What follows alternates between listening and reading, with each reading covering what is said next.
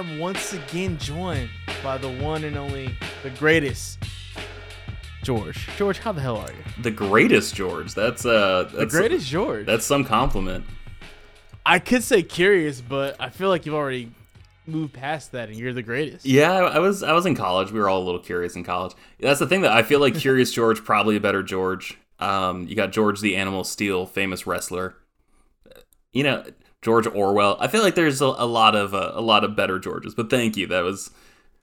Sorry, I'm flabbergasted. I'm not used to starting off with such a strong compliment. Thank you. I feel like you would put them all in a DDT and then equally like submit them at the same time. You know, you just like boom, drop it on your head, and now I'm going to choke you out. You're going to tap out, and you're the new world champion because you're the greatest. That's what you do. That's what the GOATs do. Oh yeah, I forgot we couldn't record for a minute because you had SummerSlam. Yeah, SummerSlam, and then the next weekend we ended up watching AEW, whatever that pay-per-view was, and then my life was just cascadingly busy, and you were busy as well. Yeah, and so we took a little lap, a little extra lap around the block, and now we're back. We got the milk and eggs. We did not leave you. Yeah, like the other person did in your life. Hey man, everyone needs to recharge the batteries. Exactly. But what's new with George? What's new with you? Oh man, Friday I watched a movie with my partner. We had a great time, and I'd seen the movie before. So during the movie, I built a Gundam model that I had never built before. There's this new line of models called G-frames. And I think somebody linked me one of those before. Oh man, they're great. Target sells them. And yeah. They're like $10, and they basically come out. They're like the size of like the old Gundam action figures. So they're like around like 1/44th, a little bit smaller scale. But man, I grabbed two of them. I grabbed a Zaku 2, and I grabbed the GP01 from Gundam 0083, which is one of my favorites. And hell yeah, man, it's like building a model kit without having to cut or paint or glue anything. It's fantastic.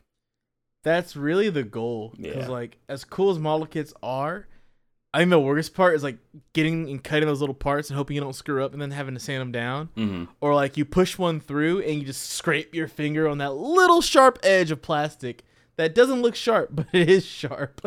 I can't commit crimes because like my thumbs are so like distinguishable from the amount of times I've just sliced them with like X-Acto knives. Like it's just...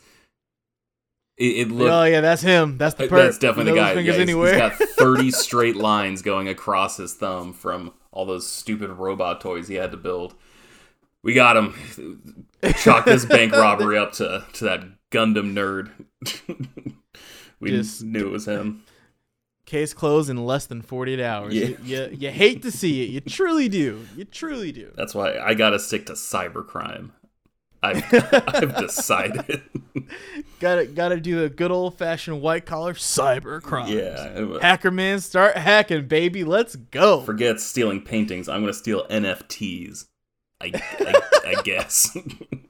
Somebody, we had to do a meeting one time last year when it was a meeting where there's a bunch of bad stuff being told to us, right? So nobody wanted to be there. And, like, I was sitting in a different spot than I normally was, but I had my camera on, nobody could see me. And I turned the light on, and it was 7 in the morning my time, because everybody was on the East Coast. And so I just didn't think about it. I was like, oh, yeah, if I have the light like this, I'm going to have a silhouette. And so there's a silhouette of me for an hour in this meeting, and somebody hit me up after the meeting. I had not met this person in real life. I said, "Oh yeah, you're the hacker man from the meeting." I was like, "God damn it, I got a label now." Hacker man, stop hacking. Nope. You're a nerd. But sorry, you're a nerd. I am. We're recording a Gundam podcast together. Are you in any fantasy football leagues? So I have not watched the NFL consistently enough to keep up. Gotcha. So I've not done fantasy in probably 3 years. Gotcha. Because I used to work Sundays, and so I could never watch the games. So there was a season where I played with like a $25 buy-in, and I got smoked because I just never changed my roster because I was always at work, and I just forgot to change my roster. Right. And once you go 0-4, you're like, well, I'm not making any moves. I kind of don't care. And I was like, all right, whatever. It's over. Just let that thing happen. Yep, guess I should have just lit that $25 on fire. Pretty much. Now, fantasy basketball, I'll run some pockets of fantasy basketball when that pulls up. Yeah. I'm here for it. Who's your team? So, my team is the Miami Heat. Okay. I do like several teams and players. However, I'm also team as long as certain teams lose, I'm happy. So, like, if the Lakers never win a game again, I'm happy. Not because I don't like LeBron or don't like Anthony Davis. It's just LA fans and Dallas Cowboys fans are the same people in my head. Yeah, that's and fair. I cannot tolerate those fan bases and just would love to not deal with them ever again. Yeah, I get that. When you've grown up around those people your whole entire life, it's like, oh yeah, this I'm good. I don't need this. I don't need this in my life. This toxic energy. Yeah. I'm so nervous about the NBA. I swear we'll talk about giant robots in space soon. But as like a Celtics fan, I'm just like, I'm supposed to be watching Jason Tatum and Jaylen Brown until I'm like in my 40s basically. But I feel like it's gonna get blown up before then, and I'm just like secretly terrified. I don't want to. I don't want to lose my Dennis two boys. Schroeder now. Man, it was a 1 year. It was a what, $5.9 million contract. Like it's fine. We'll take a flyer on him. He could be good. Gosh, man. What's terrifying though is that the Marcus Smart contract was made so juicy to trade, and Marcus Smart is my favorite player on the Celtics because that dude is just so scrappy. Marcus Smart knocked out our high school basketball team out my senior year of high school. Oh, that's played them first round of playoffs. That is fucking awesome. Yep, I've known of him for my whole entire basically adult life since age 17. That's really cool. It's like, oh man, he got punched in the face that weekend. That sucks. You're like, yeah, but Marcus Smart punched me in the face. You're like, oh, that's awesome, right? But I know the people are like, what are y'all talking about Gundam Memory Lane for the last 8 minutes? It's cool. We're going to talk about giant robots. It's the grand finale of Gundam The Origin. Not the podcast, just The Origin. We'll move on to the next one later. And by later, I mean probably in a couple weeks as normal. So, hey, yeah, buddy. Here we are. But before we hop into it, what did you think about this episode? Because I kind of forgot how slow this episode was until basically the end. And even the end is kind of slow, in my opinion. It's weird. I feel like this was the episode where they realized, like, oh, wait, we actually have something we need to connect this series to. You know, like, it was like, oh, we have to, like, get all the pieces in the right place so that the first episode or first movie of Mobile Suit Gundam makes sense. So a lot of this felt like, okay, how do we do some cool shit while we can? And it was also like, how do we get everyone in the right position they're supposed to be in? Yeah. There's one error that I think I found that you might have also noticed, but we'll get to that in a second. Okay. Yeah. Well, later in the episode. But yeah, it felt like they were kind of like, oh yeah, we don't have to just make this part up anymore. We just gotta get all these loose ends together, which there weren't that many loose ends, to be completely fair. And they did a really good job of just being, for the most part, consistent with pretty much everything. But the payoff for this episode is the 30 minutes of action we got to open things up. Oh my goodness. So sick. Yeah, so sick. It was really intense, right? Because we ended off last episode where Char is just zooming through everything, like picking up speed. And then we open up where he's still kind of picking up speed, but we cut to Dozel in his ship, basically getting the order to like, hey, we're going to start doing this. You got to avoid the Tienan fleet, blah, blah, blah, blah, blah, blah. And just not chaos ensues, but it kind of builds really, really slow. And then it all just happens right then and there. Yeah. Between this episode and last episode, like, I've never been to a casino. I don't trust myself at a casino. But it felt like you have like the amount of money that you're willing to lose, right? Right. And then you have all of your money. And like it just felt like humanity in these last two episodes like took every dollar they had and like yes. and just like separate it and just like bet half of it on one hand of blackjack when they had like a 3 showing. you know? Like, I and then and they that lost the hits hand, harder. and then they were surprised. It's like, oh, that was a bad thing. It's like, yeah, man, like, I can't stress this enough. Half of humanity died in a week period. Already, the war is just started, and we're already down to half of humanity. Already down half to. It was so intense, they called it the 1 week war because they thought, like, oh, this will surely end it. Nah, man, if you're a Gundam fan, you know, it's the 1 year war. So it's like, oh, we got 51 more weeks of this shit? Are you serious? Ugh, I think the thing that makes what you said hits harder is when you think about the build up to the end and what happens at the end of the episode. Because it's like, y'all had an out. Y'all easily had an out. Y'all could have stopped this, but you chose not to. Yeah. You chose not to. They literally, they chose violence is what they did. They chose, exactly. Woke up, they chose violence with a side of chaos. Maybe sprinkle some disorder in there too, you know? Yeah. And top it off all, we're going to put all of our stress and worries on teenagers and young adults. Yeah, Who would've thought? Can I get some shaving, some war crime shavings on top too, please? Hey, kid, I know you want to go to, you know, college or university or whatever and work a factory job. I'm going to need you to fly this gun tank for the rest of your life. Oh, God, it's so... Oh, man. It's so intense, and, like... I don't know. Because, like, I was 11, right? Like, when September 11th happened, so, like, I guess... Like, 7 years later, like, I could have had the option to join the military, but, like, it was just, like... Yeah. It was definitely like a choice at that point, whereas just like it's so like these kids' futures are just so far out of their hands, you know?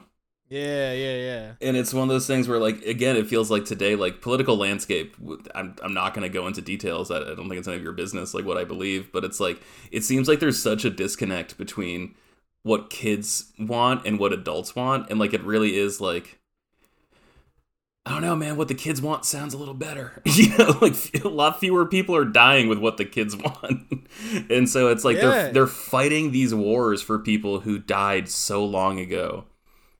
Like in Gundam specifically, like everyone who decided to go to war except, you know, the Zabi family, but like the captains who like issued the orders or whatever, like, bro, they're dead. Like, they are so dead. Yeah. That's why you got 15-year-olds who, you know, yeah, just want to, like, write poems and, like, maybe touch a boob someday. Nah, man, yeah, they got to pilot a gun cannon in space, and they got to figure it out. They're like, well, I've never done this before. It's like, well, if you don't, everyone's going to die. Like, it's so much. And it's just, like, something I didn't think about as a kid because I was, like, younger than them. Just like, oh, they're adults. They'll figure it out. Man, I'm 31. I don't know what I'm doing now. And, like, I'm, you know... I'm like, I'm not at war in space. Like, it's just that's when you say what real. they're doing That's out really loud, real. it's just preposterous and ridiculous and so intense. I think there needs to be the T-shirt of this whole thing. I don't want to fight your stupid war. I want to touch a boob. just want to write poems and touch a boob someday. I want to touch booba. But like I was talking about with the beginning of the episode, we just get really cool action sequences and Shard going absolutely ham. But I have a couple clips I want to run because the Dozle has a plan that's basically a sneak attack where their fleet's going to be a distraction. The Tiana fleet breaks off because of the invasion that happened at the end of the last episode. They're going to go check in, like, help survivors out there. Excuse me. And so the Zaku's and whatnot are just kind of sneaking in because the Minovsky particles are building, which means their systems can't see them. And also, they're so small out there, they're not going to notice until it's too late. But here's the first clip. We got some clips of Revel, which I think Revel is cool. But after this episode, I was like, damn, Revel, you really dropped the ball here. But here's Wonderwall. Report from advance crew. We're maintaining pursuit of them, sir, but the Dozle fleet has dropped off our sensors. They what? We can't locate them without further reconnaissance. Just great. Minovsky particle density is increasing steadily. It's like they're hiding in a fog. Do we report this to headquarters? I could try to establish a laser comm link. However, we do not want the enemy to know that we've lost sight of them. Have the fleet maintain its current heading. Additionally, prepare to send a coded message. Yes, sir. Come on. Where'd you go?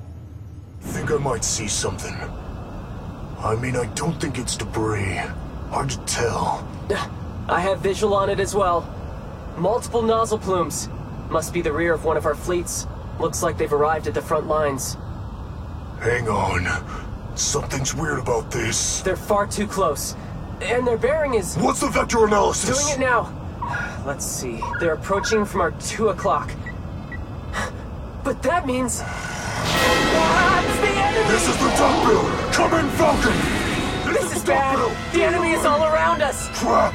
The Falcon isn't responding! All right. Well, we just met Ryu. For those who didn't notice, Ryu is in the original series, allegedly. But yeah, that was pretty sneaky of them to kind of like use that particle field to get around, and then they're gonna go ahead and hit them hard and hit them heavy, which is exactly what happens.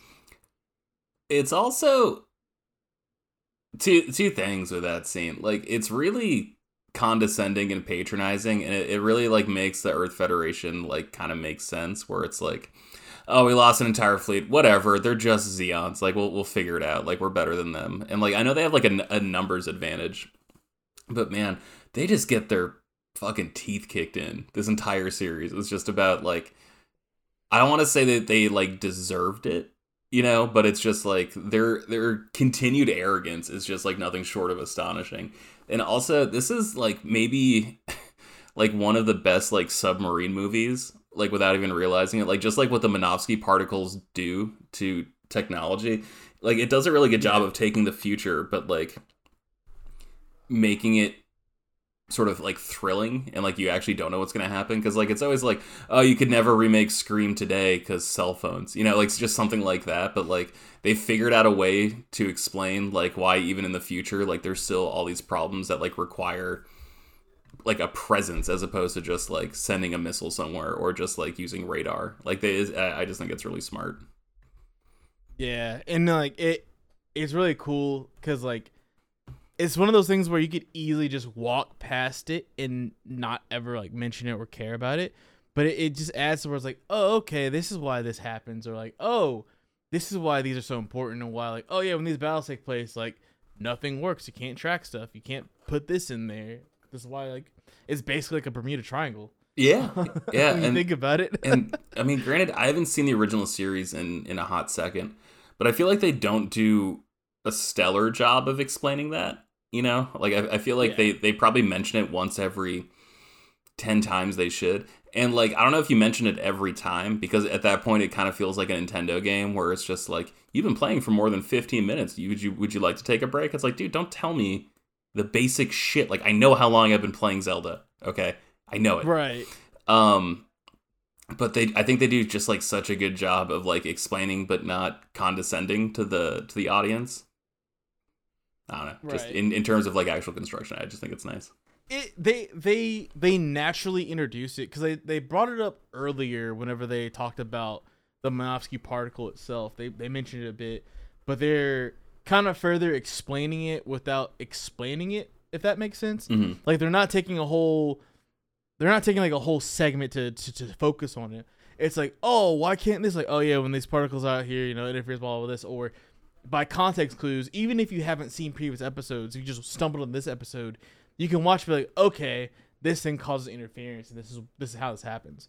Which is how like the smaller, not insignificant but less powerful army, that Navy in this case, that Zeon has, they can get around easier because, all right, we can put all this is gonna happen. They're not gonna see us, and we can hit them in their blind spot, and we're good to go. Because like Rebel's about to say in this next clip, it's a game of cat and mouse for Zeon. Like they understand that they are the little guy. Even after Operation British, they know they are the smaller one in this conflict. So they have to do anything that they can to get an advantage. Mm-hmm. I got nothing. That's really well said. Yeah. Yeah. Fuck yeah. Look at us. Look at us. And since we're looking at us, we're going to look at this clip of Rebel actually saying what I said. So, be right back. CIC, please respond. CIC! SIC not responding! Think they've been hit? Give the order to turn around. The enemy's gonna attempt another pass. Fleet, prepare to change course. So the cornered rat wants to attack the cat. We were bitten all right. And pretty badly. Oh man, the voice direction for Revel is incredible. Did you ever watch Futurama? I did watch Futurama. I watched it for a while. It reminds me of like the janitor, like Scruffy. Oh, yeah. Guy who says like 8 words and says it so quietly he just hopes no one will hear him. It's like, bitch, you're a general. Like we kind of need you to like step up right now. Actually, like if do something. Yeah, if you could talk louder, like loud enough so that only the 2 people not helping you out, like more than the 2 people helping you up, could hear you, that'd be fucking fantastic. That'd be great, actually. Yeah, and well, since it we're is pretty on hard. that track of didn't love that. It's like, all right, man. while we're here, let's listen to Rebel give another very, very small subset of words. To the engine room! It's below us! It's moving too fast. The Xeon are to be feared. Another fire! At 5 o'clock, I can see it! Rebel's a man of very few words. He's just kind of all action, but he doesn't really do much either. So it's like, how did he get general? You know, like how? What kind of operation they running here with the Federation? Well, that it's just, I don't know. Like, when was the last war? Like, it was at least 80 years ago, right? And he's like in his 60s, in his 70s, so like he's never seen like real combat. I don't know. I assume gotta put down like space pirates. That feels like a Gundam thing that we haven't explored yet. But I think he says.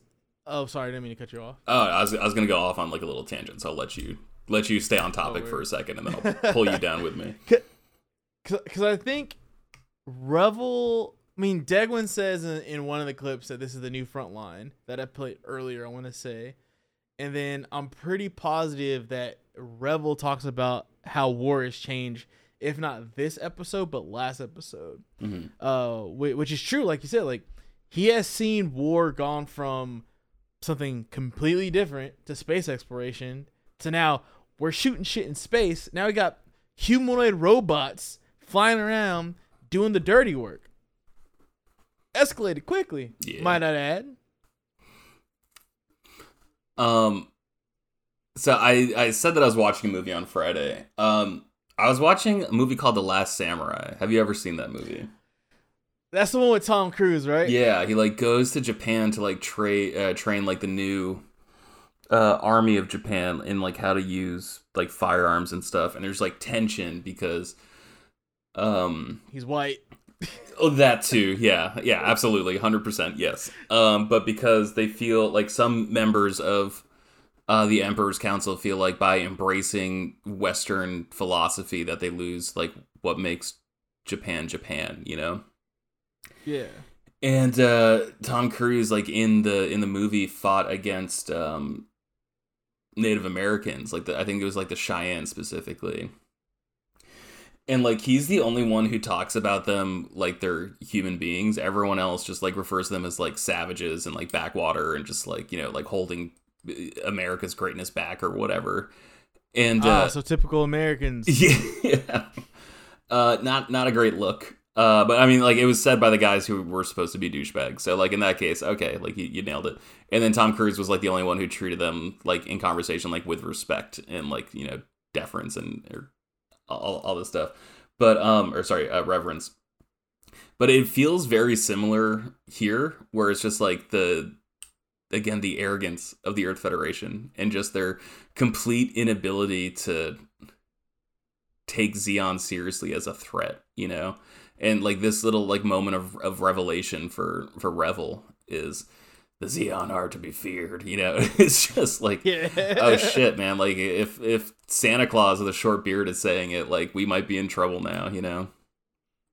I like that they have Revel being, I guess the word is stoic in this case. Like he seems stoic, at least to me, which is why like he says very little words and things of that nature.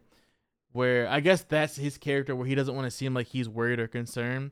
So him saying like the Xeon are to be feared is kind of out of character for him. Which later we're about to see that he gets captured by Zeon, because there's a slaughter.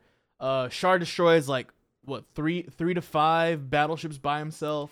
That's what's so weird, man, is like growing up with Gundam before the Origin existed. It's just like, holy shit, you guys, Char blew up 5 Magellan at the Battle of Laum. And then like you watch this and you're like, how the fuck did he not blow up 30? Like, are you serious? He only blew up 5? Like, cause I feel like he only blew up 5 because he ran out of ammo. That's only thing that stopped. Yeah, but I mean, give the guy like a couple extra clips when he's going out. What is he worried about the weight? He's in space. That doesn't matter, you know? Like, right. That dude that offered him his bazooka, I'd have been, if I was Char, I'd been like, yeah, go ahead. Let me get that real quick, bro. Well, you don't need it. Yeah.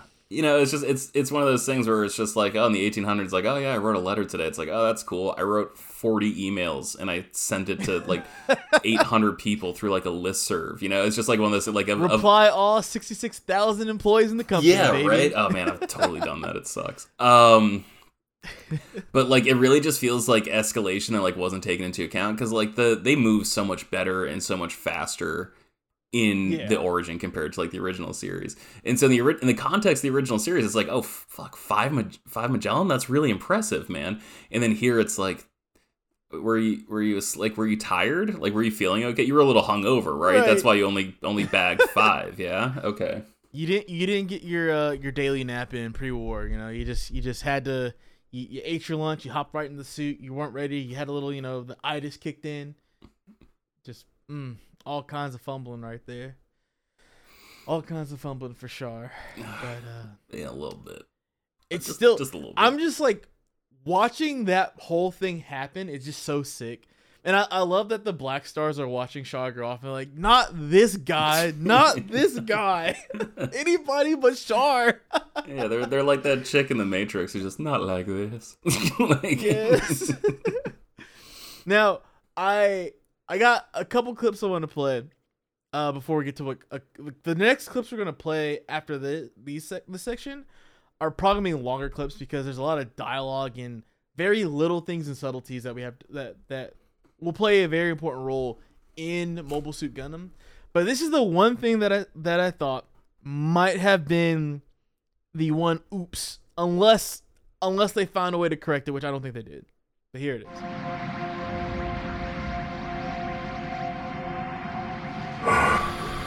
What happened? Where am I? I'm in space. I thought I was a goner for sure. One minute you're a pilot, the next you're space trash. But Ryu is in Mobile Suit Gundam. Spoiler alert. Yes, he is. And that was him just then. Yeah, he is like one of the only like actual officers on White Base in the beginning of Mobile Suit Gundam. So either he got scooped up some magical way, or that is like the one error they had, and they have to remake Mobile Suit Gundam within the next few years with an OVA like this, so you don't have to watch Gundam 79 again. That's my rant.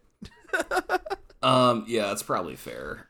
It's there's just so many different versions of like what happened because there was the original series, then there was the movies, and then like there was a book written like by the guy who created Gundam, you know.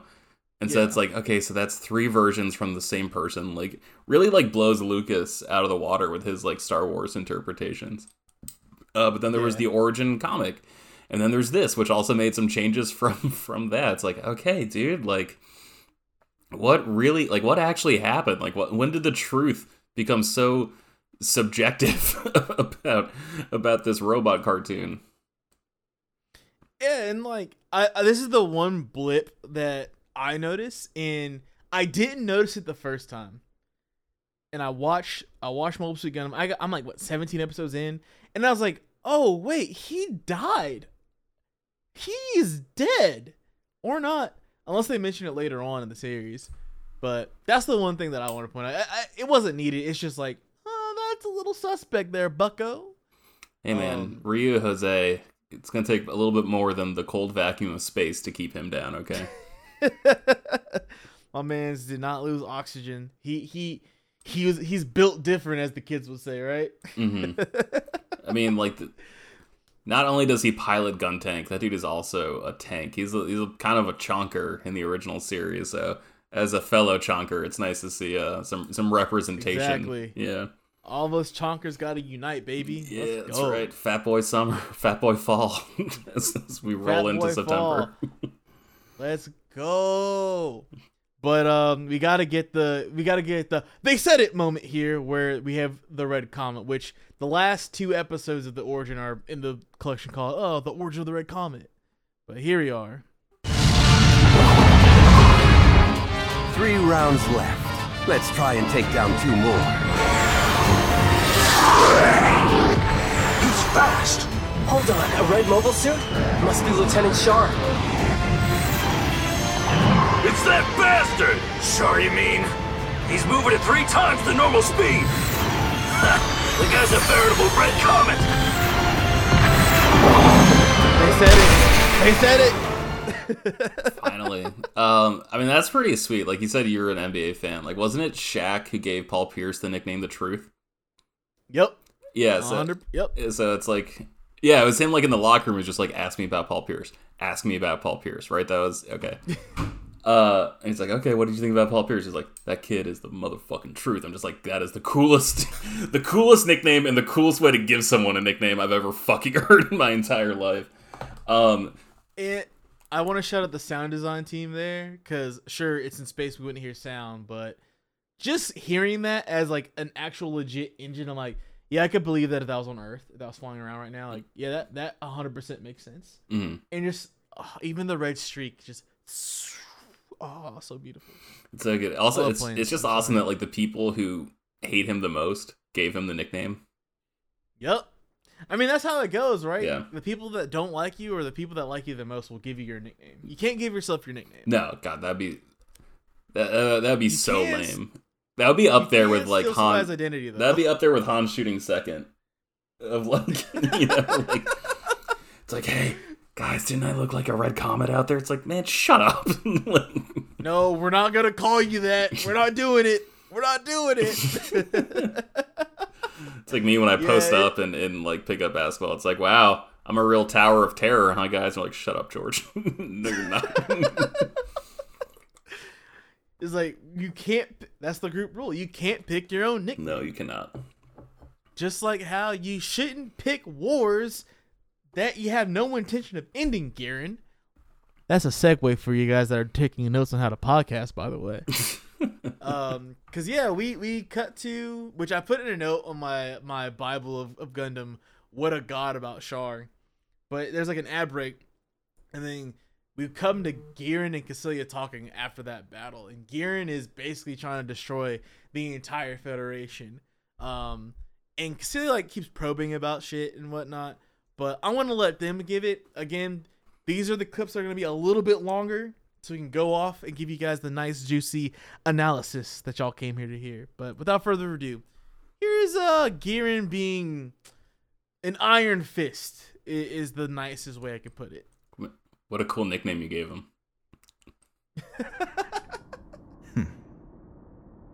I should congratulate you. What a grand victory for our forces. Please accept my sincere compliments. We have the Supreme Commander's masterful leadership to thank. I underestimated your brilliance. I wasn't expecting such lavish praise, especially not from you. This will guarantee the negotiations will be quick and easy. I'm sure the agreement will skew in our favor. A bit premature. This was just the first step on the road to victory. We mustn't allow the fighting to end. At least not until we have achieved our ultimate triumph over the Federation. Oh, I guess I've underestimated you again, brother. If an opportunity presents itself, one must adapt to seize it, Cassilia. Might I trouble you with a question? What is it? The Sovereign ship, the Great Degwin, is currently out there on the front lines by herself, and she is exposed. I'm sure it's just as Father wanted. The troops are inspired, and he's now able to witness our historic victory firsthand. I expect he's most pleased. Hypothetically speaking, if the Tianum fleet were prepared to sacrifice itself in a suicide run, Do you think the Sovereign would be able to fight them off? A needless concern. The corrupt bureaucrat soldiers of the Federation do not possess the heroic recklessness to attempt such a thing. But let's say they did. What do you suppose would happen then? Do I really need to answer that? Perhaps not. This concludes the summary of estimated losses suffered by... Oh, man. That is, Garen doesn't even care about his own family. Like, come on, bro. Come on, bro. It's a little cliche for everyone to hate their dad so much. It is true. I feel like, well, there was a conversation that happened earlier with, well, there's a conversation that's going to happen, I believe, is after the fact. But I think Degwin's already at the point where it's like, I'm over this war. Can we just we got what we wanted. We wanted to be our own people and be liberated from the Federation. And we're at the point now where we can negotiate that. Can we please just stop this? Can we stop? And Garen's just drunk with power. Yeah. He's just drunk with power at this point in time. But that's Cassilia has the let me speak to the manager haircut now, and her face is covered. That's a very scary look for her, for a very scary person already. It is, and also I was getting kind of like Cobra Commander aesthetics too from her getup. I get that. I feel that too. Like majority one color. Yeah. She's a very authoritative figure, and to quote the great Spike Spiegel, I like the kind of woman that can kick my ass. So I mean, she's like the size of a fucking linebacker. Yeah. Like she's...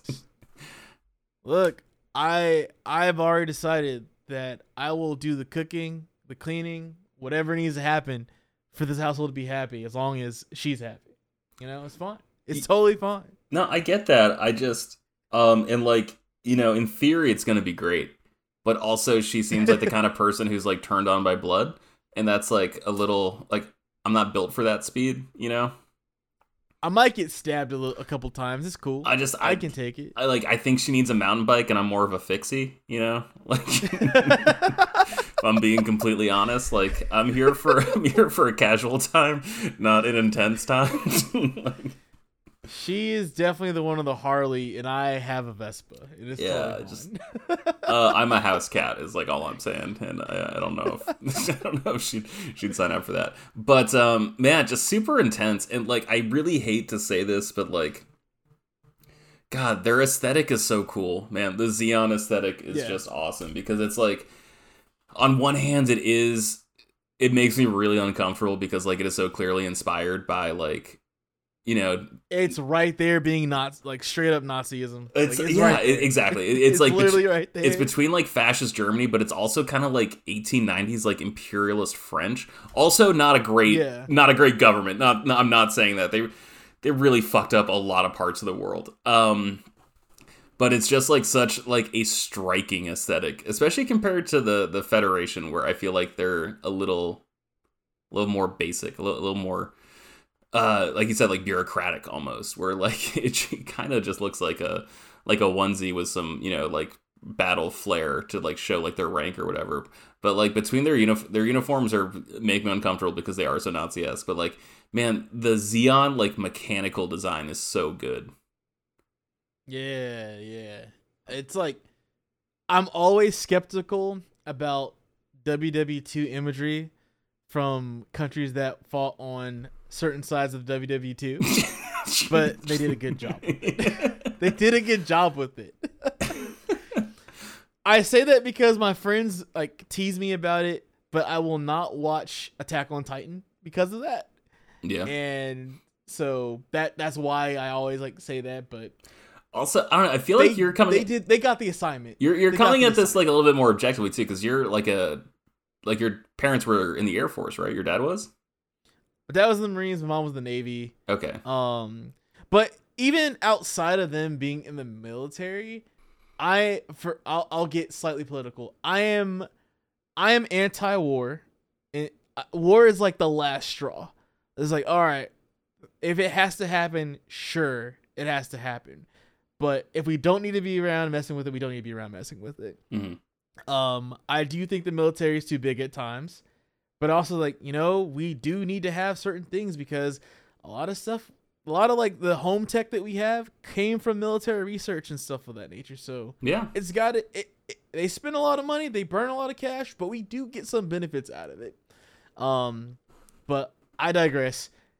I just think that a lot of this stuff is like, ooh, we need to be very careful about what we do and put out there. Because some people look at the images and they interpret it wrong, especially in anime. They think it's just anime. There's no hidden message behind it. Mm-hmm. Whereas like, you're right, it's not a hidden message. It's right in your face. It's a pretty overt message, actually. Yeah. Yeah, they're not trying to hide it.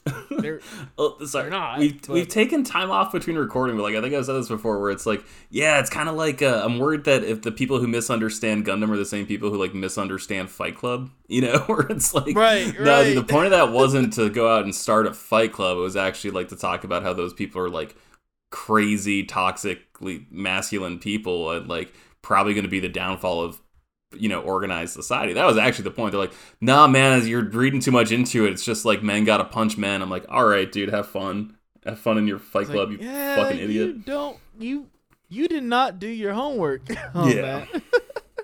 And so yeah, I'm also anti-war. Nazis were super bad people, but man, their engineering aesthetic was so cool. All I'm gonna say, they had really good industrial designers, is all I'm saying.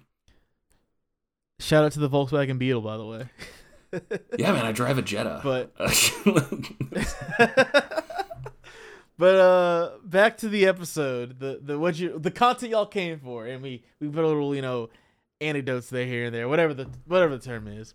But the Federation had a chance to really do something, and these cowards could not pull the trigger. Roll the tape. Ship's dead ahead. We have them on optical sensors as well. The large one is Guazin class. It is most likely the Great Dagwen, the Sovereign's flagship. Mobilizing the Dozel fleet may have stretched the enemy so thin that they've been forced to send out even their flagship. If we can get past those, we'll be on their doorstep. If we make a run at the Zeon homeland, we could force a surrender. Admiral, our fleet has only sustained very minimal losses. Not a chance.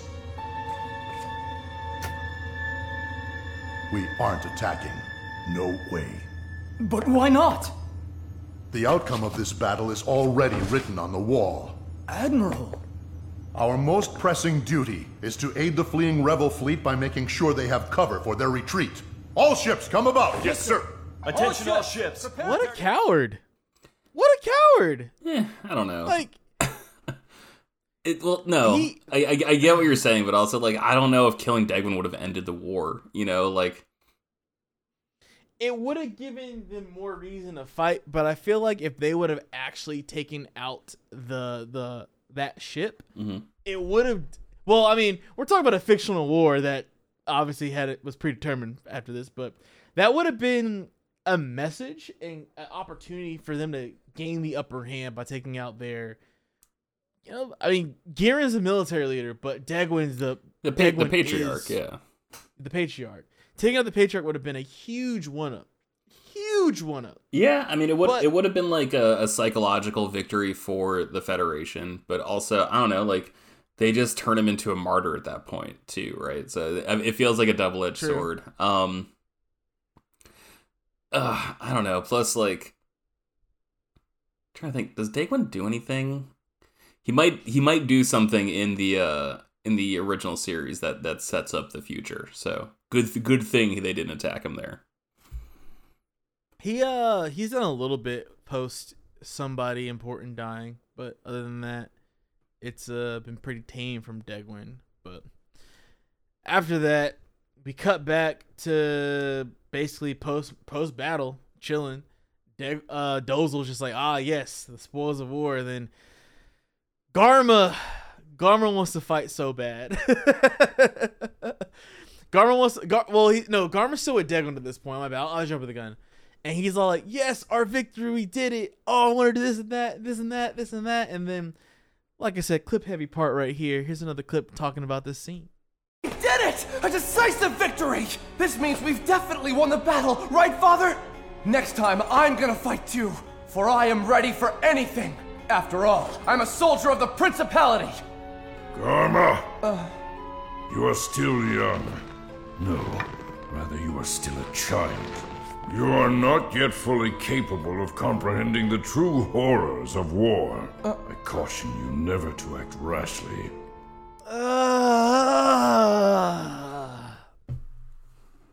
Why does he want to fight so bad? Because they're winning. Why does he? Because they're winning. You know? I know, but it's like Garma has this weird. I don't know. Is it Napoleon syndrome? That, not because he's little, but yeah, no. He just wants his to insecurity. Yeah, he's just insecure and wants to just hop in there. It's like, yeah, let me add. It's like, bro, you are getting floated to the top right now. I'm all for hard work every now and then when it's necessary, but if you don't have to work as hard as some of the other people to get recognition, bro, take it. Yeah, just fucking take it, bro. Fucking bandwagon fan over here. Yeah. Look, I'm just saying, work smarter, not harder. No, I'm with you. I'm totally with you. He's got the work smarter in his lap, and he's like, I want to fight. But Dagwin's like, yo, no. Well, wasn't it last episode where like he thought Dozle died and he was just like having a panic attack? It's last episode, same battle. Yep. Yeah. He thought his brother died, and he's like, no, my brother. And he's like, Garma, shut up. His dad was like, literally, his dad was like, dude, you are embarrassing me. Like, act like you've been here before. Like, right. He's just, I love what they did with Garma because, or is it Garma or I think it's both Garma and Garmin, depending on the translation, something like that. Whatever. I don't know why I said that, but I love what they did with this character because it shows that he is the polar opposite of everybody in the family. Mm-hmm. And he wants so much to be in the family and be a face. Like, I don't want to just ride the coattails. And it's like, no, these people are doing this because they don't want you to go through what they're having to go through. Like, Dagwin just said, don't do it, bro. Just relax. Do you have any older siblings? I am the youngest. Yes, we did not grow up together, but I am the youngest sibling. Gotcha. Yeah, I got my sister's 7 years older than me. My brother's 8 years older than me. And man, when I was a kid, all I wanted was for them to think I was cool. So like, I definitely get that. Like, maybe it's not Napoleon complex. I'm sure it is. I'm sure that factors in. I'm sure that's like the actual clinical name. But like, I just recognize it. It's like, oh man, baby bro syndrome. Like, he's got a bad case of BBS. Like, he does. He truly does. Let me at him. It's like, just go over there in the corner. You know, if you get in trouble, Dad's gonna be mad at us. Also, yeah, man, I feel like that is like a stereotype in a lot of anime where it's just like the person who's just like, you know, drinking a martini while everything's going to shit, but like they're staying so calm and like you're secretly like really scared of that guy because you're just like, why is he so chill in such a weird situation? So like, he's totally blowing every possible advantage he could have with people in the room, you know? Like, if I was a random Zeon soldier of like, yeah, Garma, yeah, he's 100% bitch made. Don't worry about him. He'll never be the killer of these guys. Yeah, do not want to be drafted into his regiment. No, thank you. Right. Actually, I would, because he probably gets the easy assignments. He does. I mean, we see there's a clip later where he goes to ground, takes some ground troops because he's like a ground lieutenant or whatever. Mm-hmm. And like they're shooting up a loom, but there's no mobile suits on loom. There's no the defense on loom are just Federation soldiers. So shooting it up with tanks, right? And Zaku's like, well, he's got the easiest job in the world. Okay. He wants to make it harder for some reason. I just think he's like dumb and prone to panicking in a situation where he is. You know, like, I mean, we talk basketball. It's why, like, you know, Kyrie wanted to play for Kevin Durant and he didn't want to lead a team himself. He learned the hard way. Yeah, he did. I did too. Son of a bitch. Poor Boston fans. Sorry, that was me calling the situation a son of a bitch, not Kyrie. I respect Kyrie, but man, what a terrible 2 years. We didn't even fucking get anything for him. That boy got paid and said, "Man, Boston sucks, and I don't want to lead a team no more." Hey, Katie, you good? You cool? I mean, Boston does suck. I lived there for a couple months. Not a fan. But yeah, it's you have fun with Garma. I'll have fun with some. We'll see which one of us lasts longer in the 1 year war. Right. Moving from that though, there's a moment I didn't pull the clip, but Dozel calls for a moment of silence for those that died during this battle, and I want to say he calls it for not just the Zeon forces but also Federation people, and it's like, wow, that was totally not expected because Dozel right now is the only one who has somewhat of a conscience in my opinion. Respect for life, respect for life, and so big ups to them showing that Dozel's not a complete piece of garbage, which we know Dozel's key to something that happens later in the series. And by series, I mean 20-something years later, almost 20-something years later. But I digress, because that's not important right now. That'll probably be, 2 years into the podcast, something like that? You know how fast we go? How many breaks I decide to take? It's not just you, man. I've been busy too, all right? All right, listeners, don't just be mad at him, all right? Be mad at both of us. No. Look, sometimes I might just do for Mobile Suit Gundam, I might just do an episode by myself covering 3 to 5 of them. Because to be fair, in Mobile Suit Gundam, there's just a lot of action and very little world building for a good portion of time, which is fine. Because the music's fire. But we're not on Mobile Suit Gundam right now. We're on Gundam Origin. I got a clip to roll. We'll be back. This is I think it's a little beefier of a clip, so we'll get your snacks and everything. This is going to be a long ride once again. Here we go. Gihren, an immediate peace agreement. That is our goal here. I believe the wisest course of action is to use this victory to force the Federation to the table. With all due respect, our victory doesn't have to end here. We'll win the next battle, and the next, till the very end. When we do negotiate, it will be at a time of our choosing, when we determine that it is most advantageous for us. Others preach this before their downfall. Men with the names of Napoleon and Hitler. There are no lessons to be learned in the follies of ancient history. After all, we are living outside the bounds of anything they've ever experienced. Forget their history, we'll cultivate our own. To think that such words would come from my own father, Zeon Zum Daikun's closest comrade. What was it that Daikun said?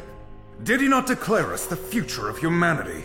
That space noids would be the new species that will usher us into the next stage of human evolution.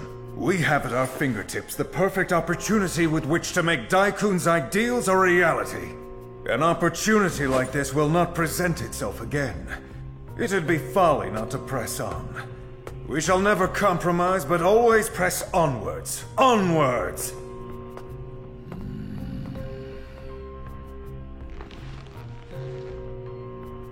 Kycilia? Yes, Father. I am right here. What do you think? Quite frankly, he frightens me. No need to worry. I will assist you. Please do. At this point, I am afraid nobody can stop him except you. He's turned into a monster. Daikun's unfinished business has become an evil spirit and possessed him. He will destroy this country, and our entire family along with it. Rest easy, Father. I will always have your back. That's how we're going to say this. Fuck Gihren. That guy sucks. Yeah, it's pretty amazing that as soon as he leaves the room, Degwin's sigh, where he's just he doesn't say it, but you can hear him clearly go, fuck. Yes. The way Gihren struts off too, triumphantly, the gall that you have thinking that one, he completely twisted in saying that, my father, Zeon Zum Daikun's closest comrade. They weren't comrades. We know this. He had him killed. They were not comrades. There's no way. That's cap. And then the audacity to be like, oh, those men, that was a different age. We'll forge our own future. We're the future of the human race. It's like, That wasn't his message. That was not his message. You are twisting it. You're twisting it to get these people to rally behind you, man. Sorry if we talked about this before. It's just we record like kind of sporadically, but like this is like exactly what happened with like Nazi Germany though. Like they took like Friedrich Nietzsche's like Übermensch theory, which was like about like mankind becoming so evolved to the point where like it won't have need for anything. Like it's like above like pettiness, where it's just like you'll only want to like help other people because you have attained like basically like the close like Western interpretation of like enlightenment almost. And so it's just like you will have want for nothing, so you will just be inspired to help people get to your level of satisfaction.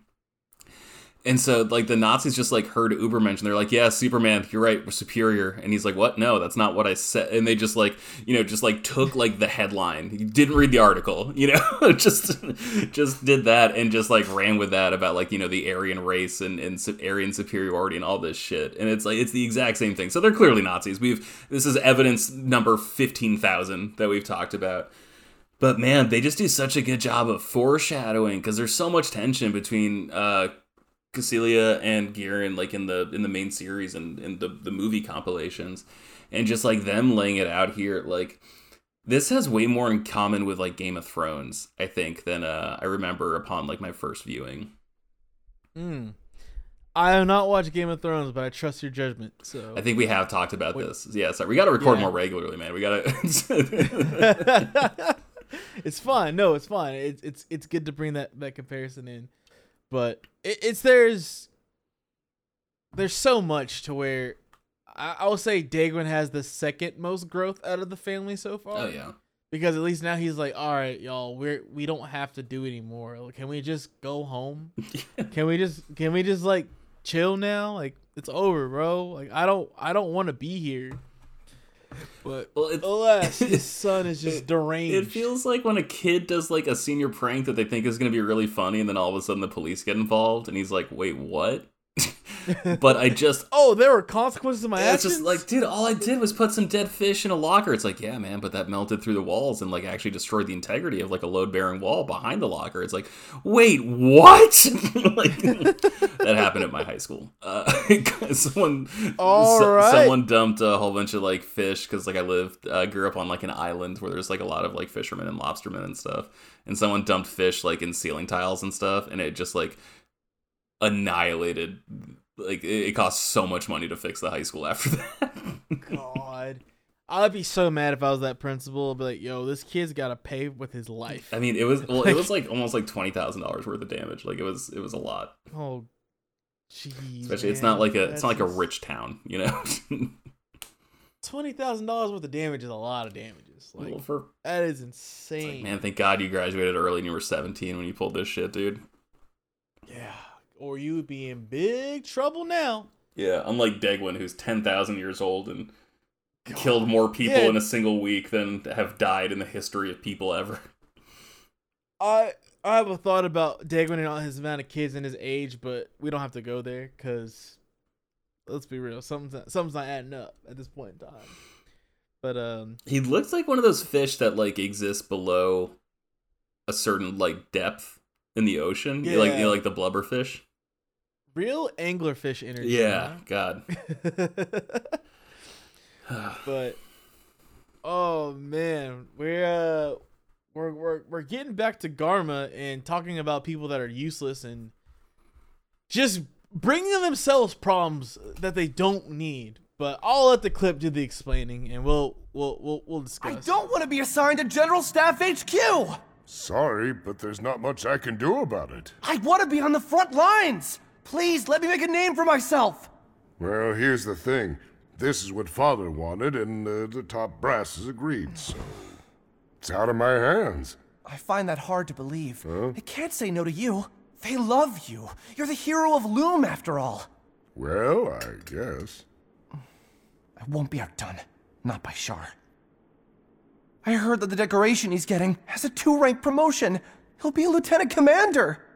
Then that means I'll be... If that's why you're worried, I can make you the same rank easy. Who cares if I didn't actually earn it? All I've done is watch battles from a safe distance. And we hate you, Garma. He hates you. Yeah.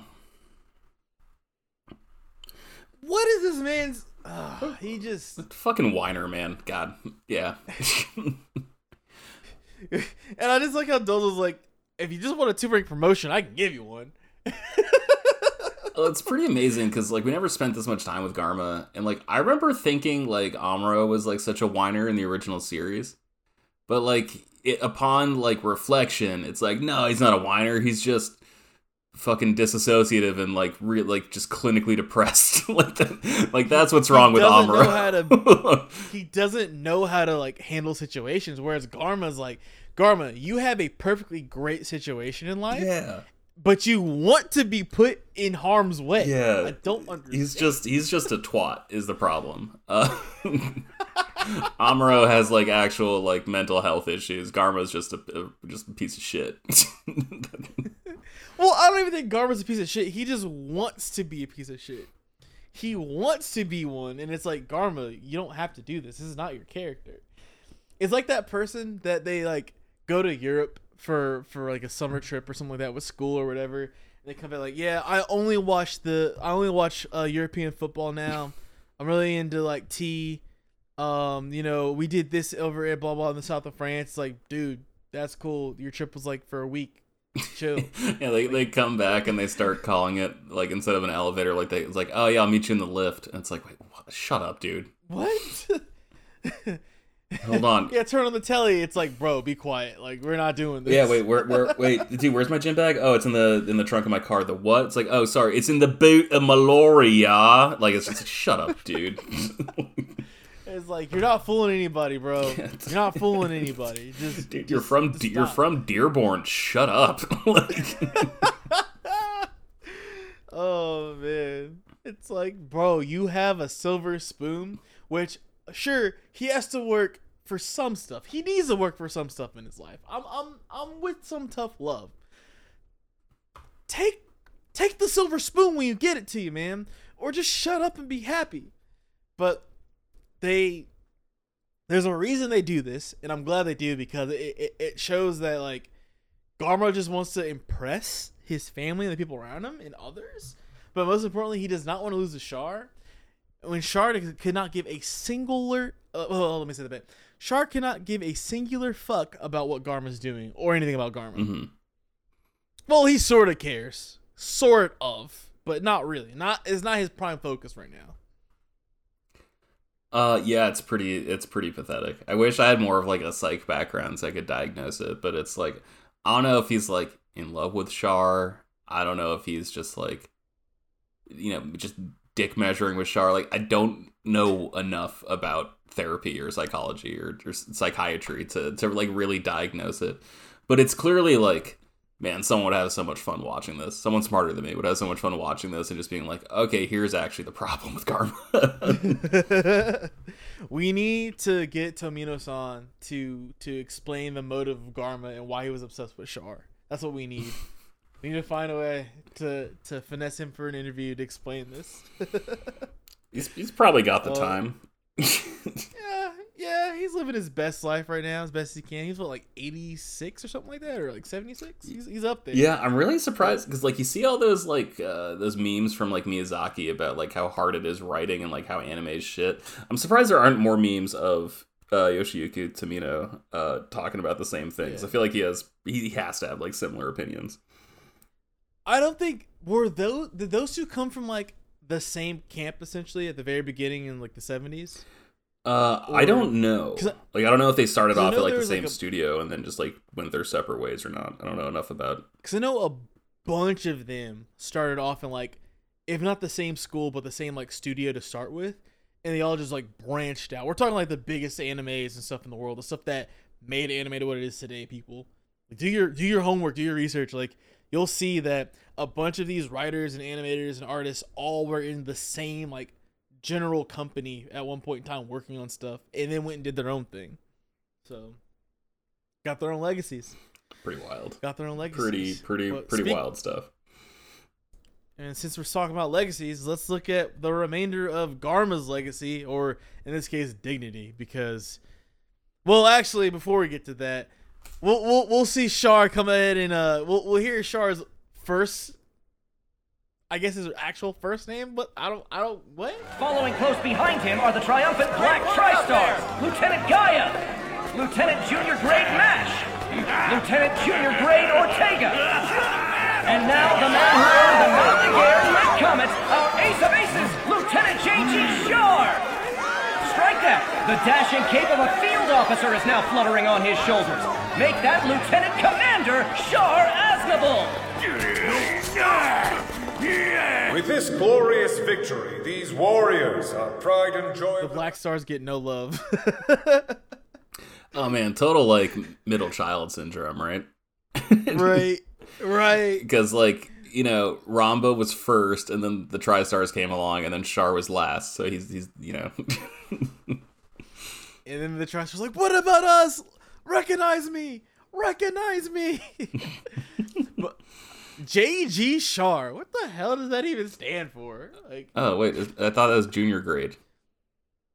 Is that just junior grade Shar? Is that what it means? Yeah, isn't he Lieutenant Junior Grade? Isn't it Lieutenant J.G. Shar?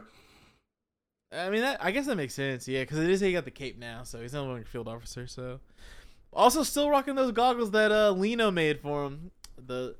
Which I wonder if that's just like a totem that he has. Like, well, I know he has to wear glasses because he doesn't want people to see his eyes, but like he wears the same one because, he was a disciple in the long run. Maybe feels a little bad about it. Maybe. Man, the more clips I see of this, though, the more convinced I am that like G.I. Joe stole a lot of its ideas from Gundam design. You know, like between like Destro, Zartan. I'm not gonna say Snake Eyes. I'm not gonna say Storm Shadow, but like a lot of people, a lot of similar vibes.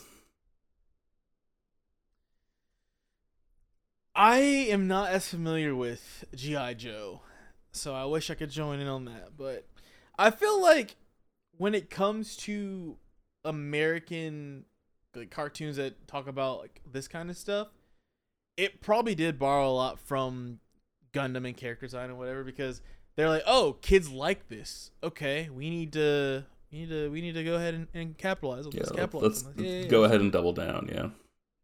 Yeah. I'm gonna double down. You wanna know why? Because I'm fucking right. Everybody else is wrong.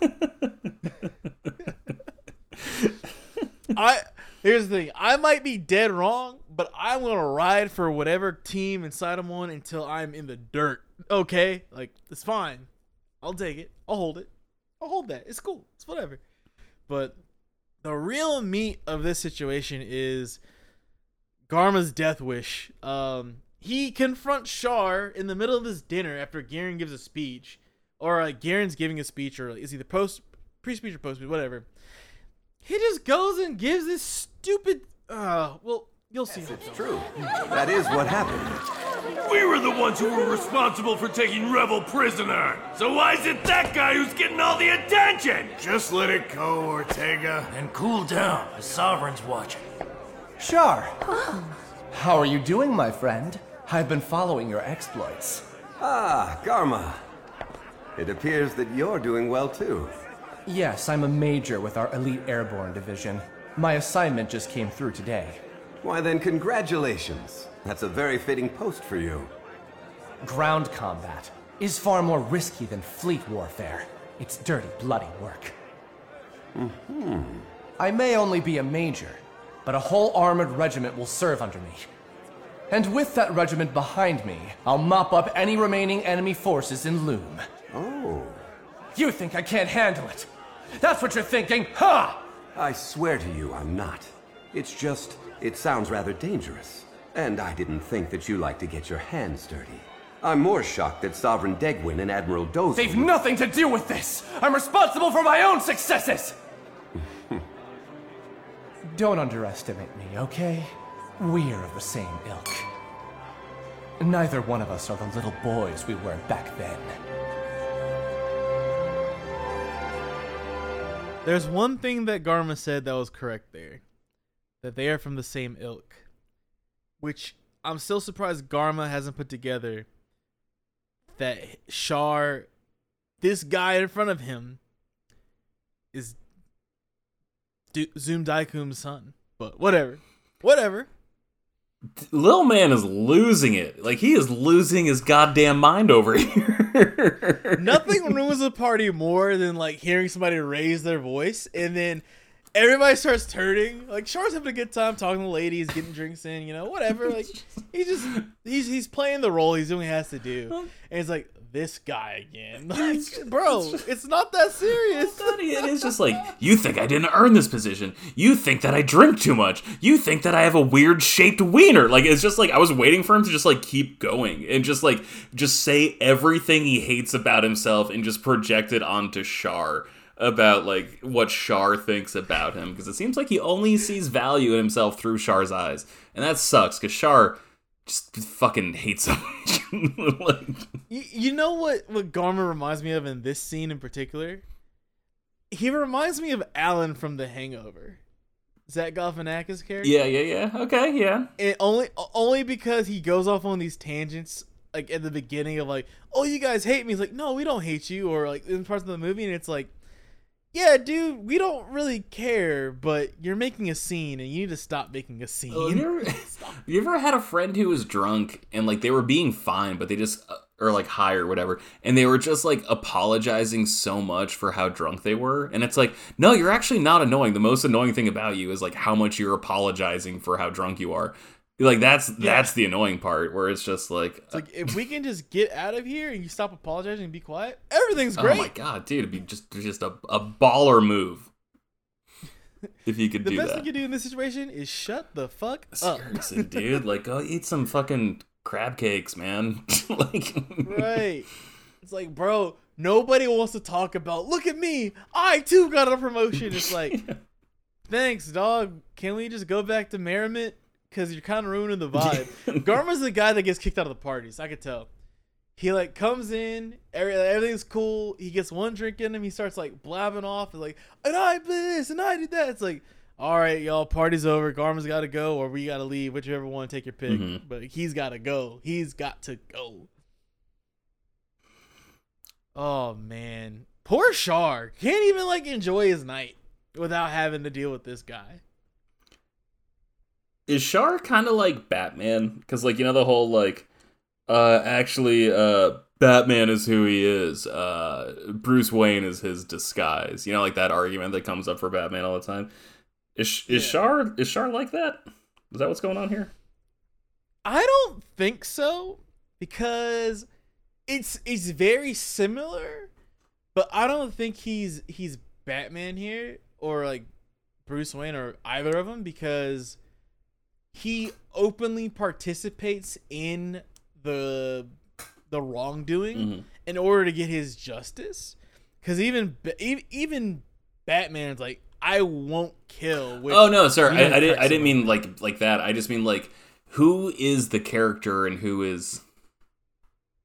Oh yeah. I honestly think that Char is the character. Like, he's just doing a really, really good method acting job right now. Oh my god, incredible, right? Like, this is like when Jared Leto like sent like a condom full of dog shit or whatever he did like on set of Suicide Squad.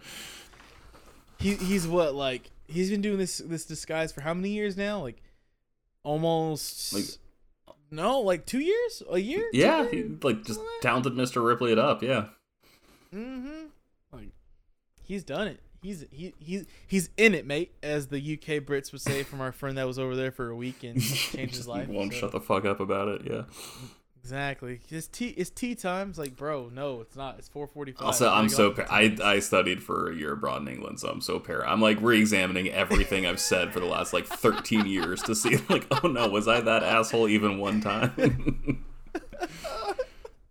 Oh man. I'm so sorry if I brought up past trials and tribulations. It's alright. I'm sorry. I like my fucking tea. There's nothing wrong with tea, but the tea is somewhat split between Revel and Degwin here. But it's weird because Revel's a man that doesn't say much. But we'll be right back with 100% less tea or more, depending on where you're at in the world. You have made your feelings abundantly clear. I appreciate you coming. I agree that this war is by far the worst ever in human history, and we must find a way to end it. Ever since Cain lifted that rock to kill Abel, violence between men has not ceased. We're no closer to understanding our fellow man either. What a deplorable state. Zeon Zum Daikun's intent was to liberate us from this old cycle. Though from space we are still God's creation, subject to his laws. And as such, might it be possible that the space immigrants' hope for liberation surpasses that which Earth's people once sought when they crossed over to the New World? That was Daikun's thinking when he set forth his protocols for the new era. A group of us as his comrades gathered under that banner. But that this new hope for humanity would be used to justify such destruction is something we never predicted. Admiral Revel, is there nothing we can do to defuse this? A way to somehow work together? What could I possibly do? And how could I provide assistance when I'm a prisoner of war right now? Point taken.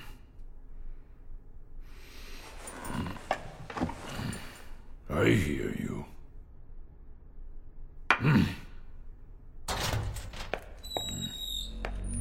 And I understand you. What an awkward conversation between two drastically different men.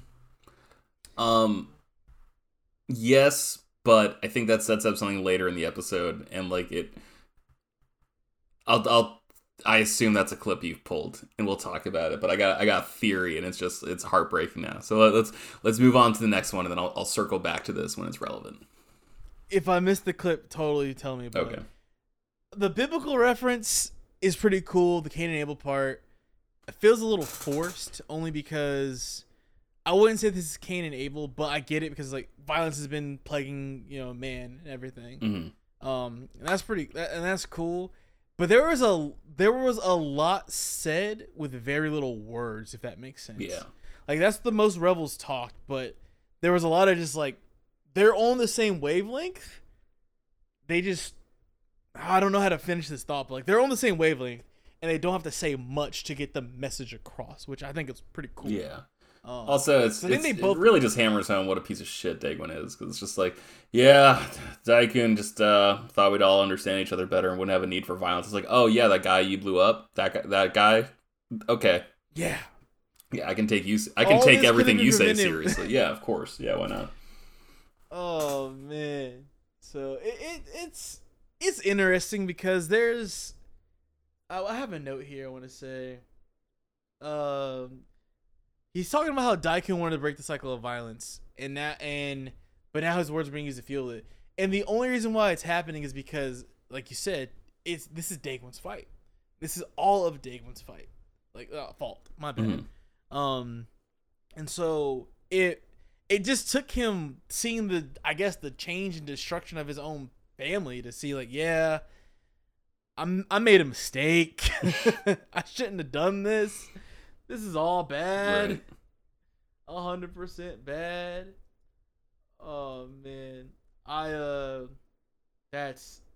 He's got to hold that L though. He's got to hold that L. That's 100% him. 100% him.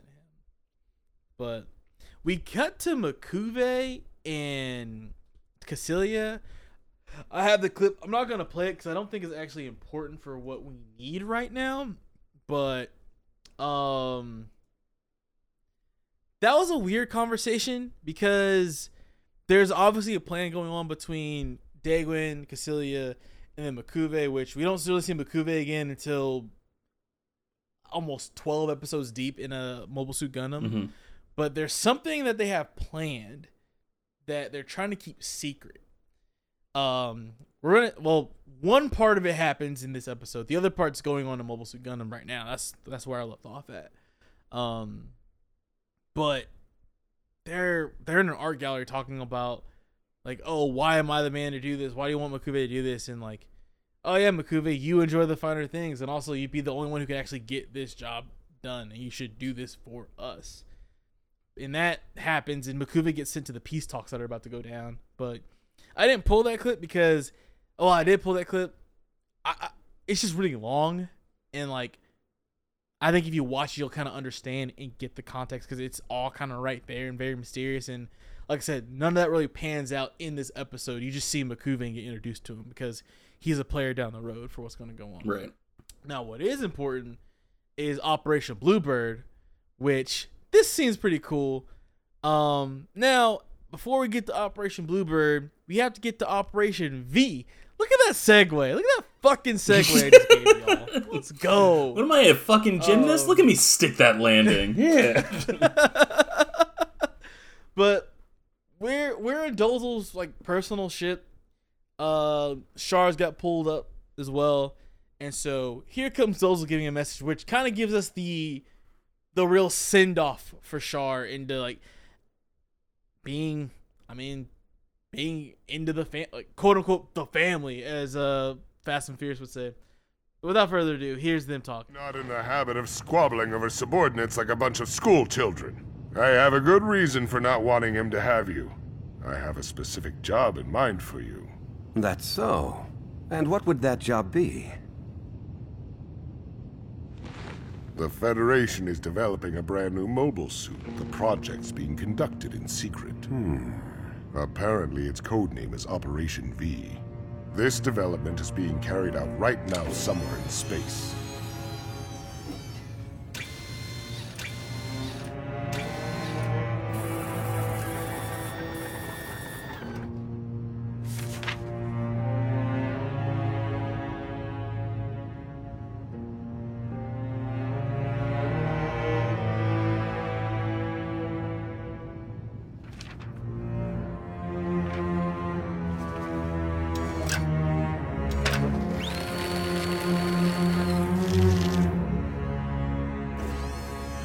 It was mobile suits that ultimately determined the outcome of our recent battles.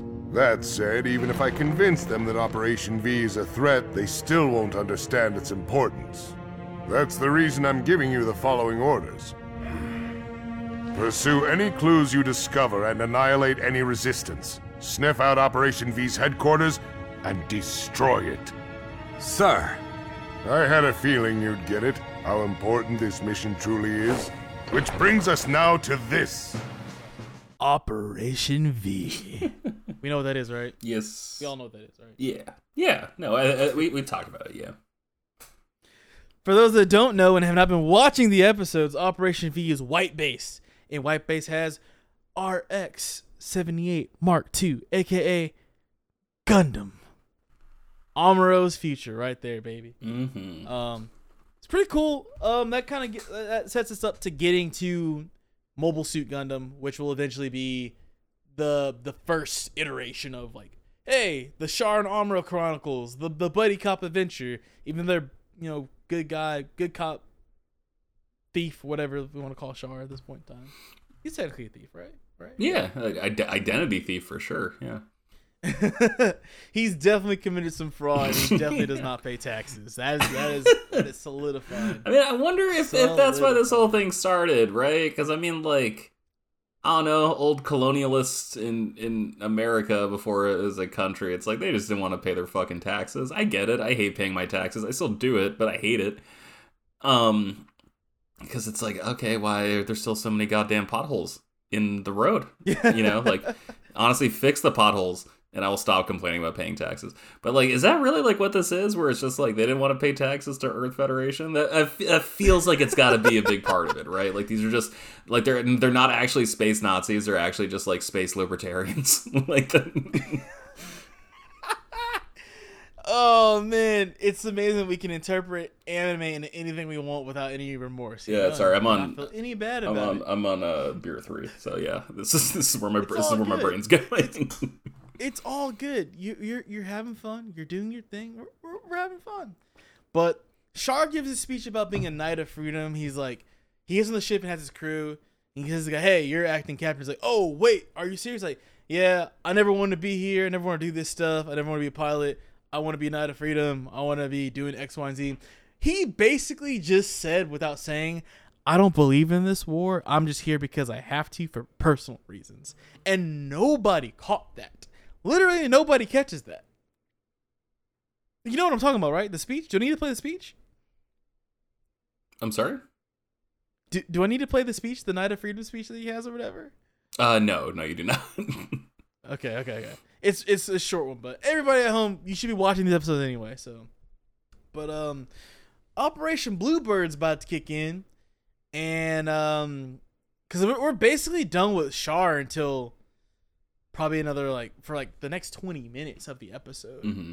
But here comes Operation Bluebird, and why Operation Bluebird? I'm glad you asked. Let Cassilia, the most evil of them all, explain this. We'll be right back. This is Oak Tree calling Queen of the Night. Commencing screening of Bluebird. Failure's not an option. Understood, ma'am. Permission to speak, ma'am. What is it? The name of this operation, Bluebird, what is it in reference to? In the Cold War period of the old era, it was the name of the first film jointly produced by America and the USSR. If you want to know more, ask M'Quve.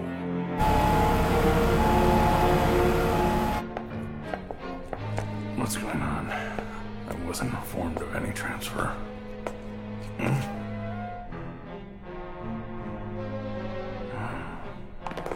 We must hurry, sir. Would it be all right if I asked you something? I'll do my best to answer you. Where exactly am I being moved to? I see. Understood. So before we talk about the breakout in Operation Bluebird, there is a part I didn't include in the clip, but they have to get on the storage container. And I think it's funny because this whole thing started by getting Jim Barral and the kids on the storage container to get off of Loom. And now, to get out of this situation, they're going to get a storage container once again. On Loom. Oh, shit. Look at that. Man, that is a good eye. Look at that. Coming full circle. It's coming full circle. Those sneaky bastards. I'm on it, y'all. I write anime. I write this shit. You know what my nickname is? Dr. fucking Animation. Yeah. So if you catch that, drop a thumbs up or whatever on the podcast. Give me some 5 stars for that expert analysis. Damn, dude, no, that was legit good. This scene's cool. Like I don't know. I just think this is just really cool seeing one, Degwin backstabbing his own people, and 2, Revel all right, well, if nobody can talk, that's cool. Let's just get on out of here. Fuck it. All right, so I'm gonna save it because I'm looking at the clips ahead, and there's definitely the scene I want to talk about is coming up. I'm super excited to get there. Ooh. But Hell yeah. So Revel's not he's not overacting because it's such a subdued performance, but he's not underacting, but he's not really acting either. I don't know where on the spectrum it is. But I think I feel Dozel's overacting. Dozel's voice character guy is overacting. Sayla is probably the closest one to just doing a normal job, or Ramba maybe. Yeah. And but I feel when you're a general Revel in this situation, when you're as high as he is, you show no emotion. I'm sorry I had to cut you off. No, you're fine. But I feel you don't show emotion and you try to stay as neutral as possible. That's why I said earlier, Revel's just stoic, where he doesn't show anything. Mm-hmm. He doesn't break his character, which I think is rather cool. And they did a good job of finding a voice hey, maintain this the whole entire time. Just stay monotone. That's all you need to do. No, that's you've convinced me. I think you've won me over. But again, it just it's not a win, lose, or draw thing. But no, it is, and you won fair and square.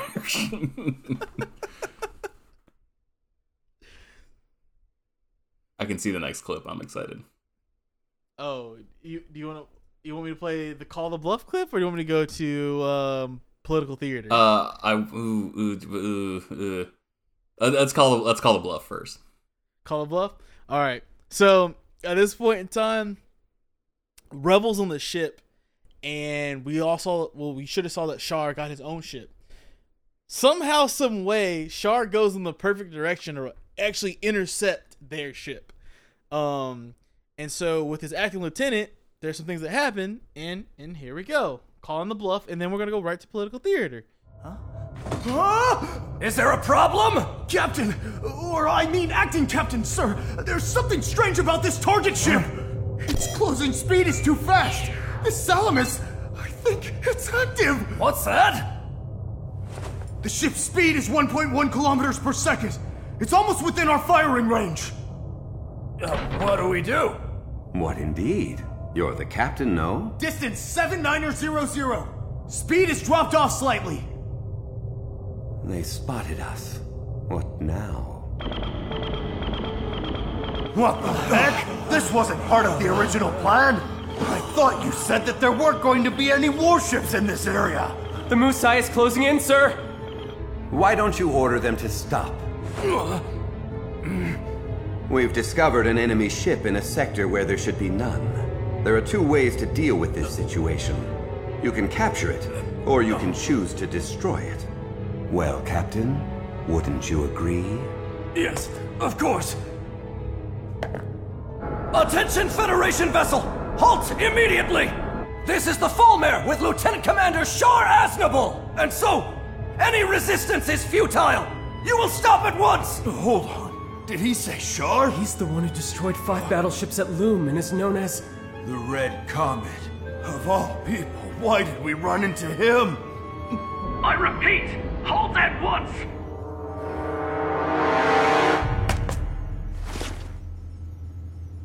Pardon the presumptuousness of my asking, but am I standing in the presence of Admiral Revel?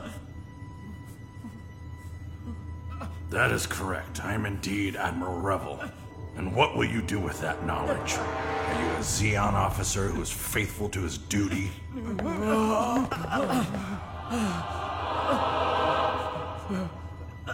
I was unaware that you were aboard this vessel, Admiral. Please forgive me for so rudely interrupting your journey. Admiral, I wish you safe travels. Lieutenant Commander, should we really be turning a blind eye? Sir, they violated our territory. It's fine, Dren. That was a treasure ship that was far too rich for my blood. We came very close to ruining a brilliant bit of political theater. Oh, floor's mine. Man, what? Like, that feels like Tarantino-esque, right? Like, that entire scene. Yes, it does. It does. It does. It does. Yeah, that felt like the beginning of, like, Inglourious Bastards, where, like, so they're escaping on the Salamis, and then Shar's Falmer, Musai come up, and it just, like, you know, clearly, like, could just snap their little necks, like, right between his fingers. It'd be so easy for him to do. But him just, like... He shot a dude's hand with a particle plasma gun. Incredible. Like... Incredible. What a flex. Like, but just him, like, recognizing, like, the magnitude of the situation and, like, not questioning any of it. Like, just rolling with it so smoothly. God, it's just an incredible scene. He shows, like, it's not fear, but respect when he sees Revel. He's like, "Are you Admiral Revel?" He's like, "Yes, it is." Like, oh. Oh, look who I got here. Sure. Yeah. You're good to go, guys. Yeah. Y'all take it easy. Is this what it's like being an NBA player when you're pulled over for, like, a speeding ticket? Oh my gosh. Probably. Yeah. Depending on your state, depending on the state. Okay, yeah, you're right. Probably not an NBA player. Is this what it's like being, like, a senator? Like, Sir, son, I signed your paychecks. Technically, I don't. Still, you get the point.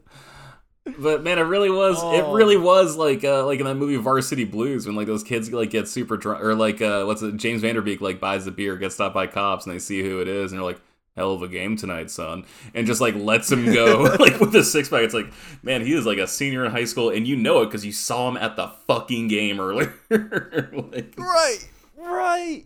Oh man, just the fear in the eyes of the guy in the Musai, like. That Shar, the Red Comet. Oh no! Oh jeez! Oh no! Just like instant, like, God, why? Because let's be real. The Musai could have shot Shar's ship. Like, they could have engaged in battle. They would have lost if the mobile suits came out, obviously. Mm-hmm. But they could have engaged in battle. But instead, it's like awkward prom for a bit, and then, oh my gosh, it's Shar. Oh my gosh, it's Revel. Yeah, well, it's just like, I don't know if it's like, I don't know if it's Char like being manipulative. I mean, it probably is. Like, no offense to the guy, but like the dude's just like real fucking slippery, you know. But like, I think it's also like, man, a lot of people died this week, huh? Probably don't need to add to that death count right now. Yeah. Like, but I mean, we also got to remember, we know like Char's end goal is never to really win this war for Xeon. Right. Char's in this for personal gain. So Revel, he has no reason to like attack Revel. He's just doing a job essentially. Yeah, I guess it's kind of like just like letting your two enemies fight, because like why would you stop them from fighting? The enemy of my enemy is my friend type shit. Yeah. Exactly.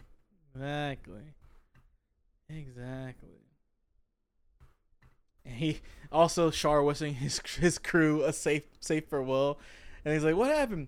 Oh, we just almost interrupted a great whatever political theater." I'm like, "All right, bro, you're good to go.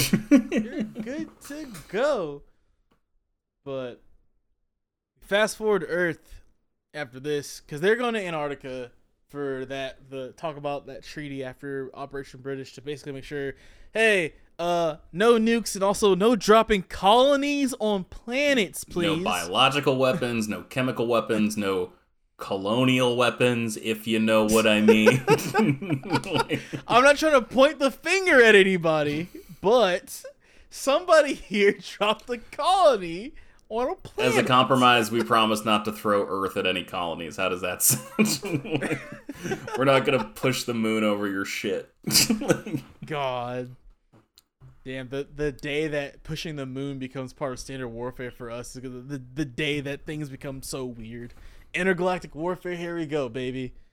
Here we go. Thank you, SpaceX and Tesla. Not really. I mean, that was low key. What was that Call of Duty game? Call of Duty Ghosts, where it's called like God Rods, where like it's not nukes or missiles or anything. It's like literally just like an aluminum rod dropped from space, and like the speed of it hitting the Earth is like, it's like basically a nuke without any of the radiation. It's just like, oh, this is fucking terrifying. Like, why would you give people this idea? It seemed cool at the time. That was one of the we're stoned and let's put an idea for war somewhere. What if we just like dropped shit from space? Okay, all right, talk more, guy. Yeah. But we get to Amuro, he's driving, and like he runs into Kai, and Kai starts questioning him about, hey, your dad is the lead engineer for this project, blah blah blah. And then he's like, all right, I'm out. And then he gets bored and decides to try to go learn about the thing, and kind of messes up because this happens. I need to know what the heck a Gundam is!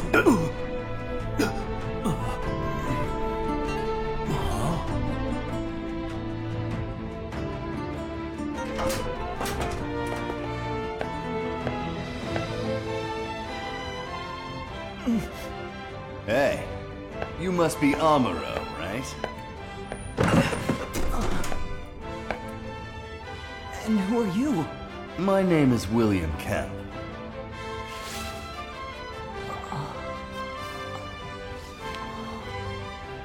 I'm one of the people who have been working alongside your father. If you really are a soldier, then it's true. You must be able to tell me what the Gundam is. Am I right? How long have you known about the Gundam's existence? And did you hear about it from Chief Ray? Are you kidding me? My father, I mean, the Chief, never tells me a single thing. Then how is it you know about it? Hey, wait! I'm asking the questions here! Are you gonna tell me what this Gundam is or not? Amuro has bright blue eyes that are brighter than ever. Like, that's the one thing you notice about him. Yeah. But, he drops also big. Do you know who my father is? Got big blue eyes and big brass ones, too, is what he's got. Pretty much. My man said, do you know who my father is? He's like, oh, that's right. It's Tim Ray's kid. But also, he didn't refer to he said father, and he said, I mean the chief, as soon, like, that kind of shows they don't really have a father-son relationship. Kind of sucks. Yeah, but that feels accurate. Like, I've had people who, like, have, like, military parents who, like, call them by their rank, you know, instead of, like, dad, and it's like, whoa, that's not great. If my dad ever asked me to call him by his previous rank, I'd be like, "You're not my father anymore." I don't think it was that he wanted to be addressed that way. I think it was that there was just like such an awkward relationship that like the kid felt more comfortable calling him Colonel than rank. Not what you want. But man, I'm just trying to think of like the equivalent for this, and this is like some kid in the 40s being like, I need you to tell me about a nuclear bomb. And it's like, wait, what? How did you hear about that? You know? Whoa. Yeah, and it's just like, did your dad, Professor Oppenheimer, tell you about this? He's like, what? No, Dad's never home. But I need to know about nuclear bomb. And it's just like, why the fuck would we tell some 16-year-old punk anything about anything? And I guess that also emphasizes how much, like, Tim... his dad is not in his life to where he just, I'm going to casually drop this to this soldier and think that it's okay. No, it's not. They're the military at times like the police. You don't tell them anything. You just go with it. If you're aware of state secrets, guess who you don't tell? The fucking state. Like that's, I don't really know what to tell. Like you don't have to be like a fucking political theory major to like really know that guy. Like, right. But the end result is they go in and invade the space and just take everything out. Haru has some cool, funny voice lines like, I tried, Amuro, I tried. And then he just got kicked because he's a little ball. There's one thing I want to show because this part's also in the intro theme of the podcast now. But this is like the tune that gets played through the rest of the series.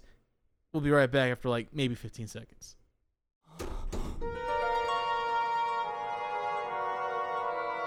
Amuro, I'm so sorry. I was taken off guard. They got the best of me. That is the tune that gets played pretty much all Mobile Suit Gundam. That's like Amuro's theme essentially, minus Amuro's closing theme for the anime. But I digress. Yeah, thanks for fucking nothing, Haro.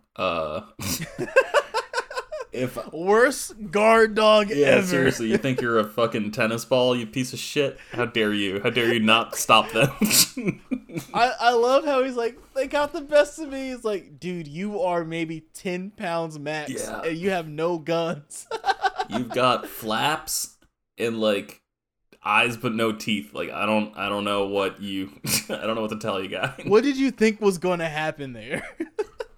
It's really weird to me that they did such like a bad job of like cleaning up behind themselves. Yeah. I mean, I feel like when you're doing that kind of job, you don't really give a shit about their property. You just no, not because of that, but like I feel like a couple things. Like I feel like the government today would do it so it looked like secrets were stolen, but like it was like a robbery, you know, like try to like make it look a little bit more like casual a situation. To be fair, the house was already trashed to begin with. That's a good point. Can't really tell too much of a difference. But then like the other thing to do would be to like make it look like it was never there at all and just like gaslight Amuro into thinking he like made it up or something, you know? Like I feel like the government thing to do would just burn the whole building down. That's a fair point. Just fucking two in his head. Yeah. Yeah. No. The kid lives, but the kid can never live a normal life again. He goes to the military regardless, but they just start burning down everything else. Okay. All right. Man, I'd watch that anime too. All right, we're back. The project was saved. I don't understand why Audition did that, but if you are an audio expert, please let me know what the hell's happening, why it does that. But anyway, where were we? We're about to get to Rebel's speech, right? We were talking about Amuro driving, lousy father. Sayla got returns, but is leaving Loom and going to side 7. That's another important thing right there. Mm. So she's getting reassigned to side 7. Where she's going to end up meeting Amuro. Kind of like a quick one-off thing where, like, Sayla only has 2 appearances this episode, so that's cool. Like, that's totally fine. There's really, like, nothing else to really, like, go off of with that, you know? Yeah, man, such a missed opportunity for the character. Like, yeah.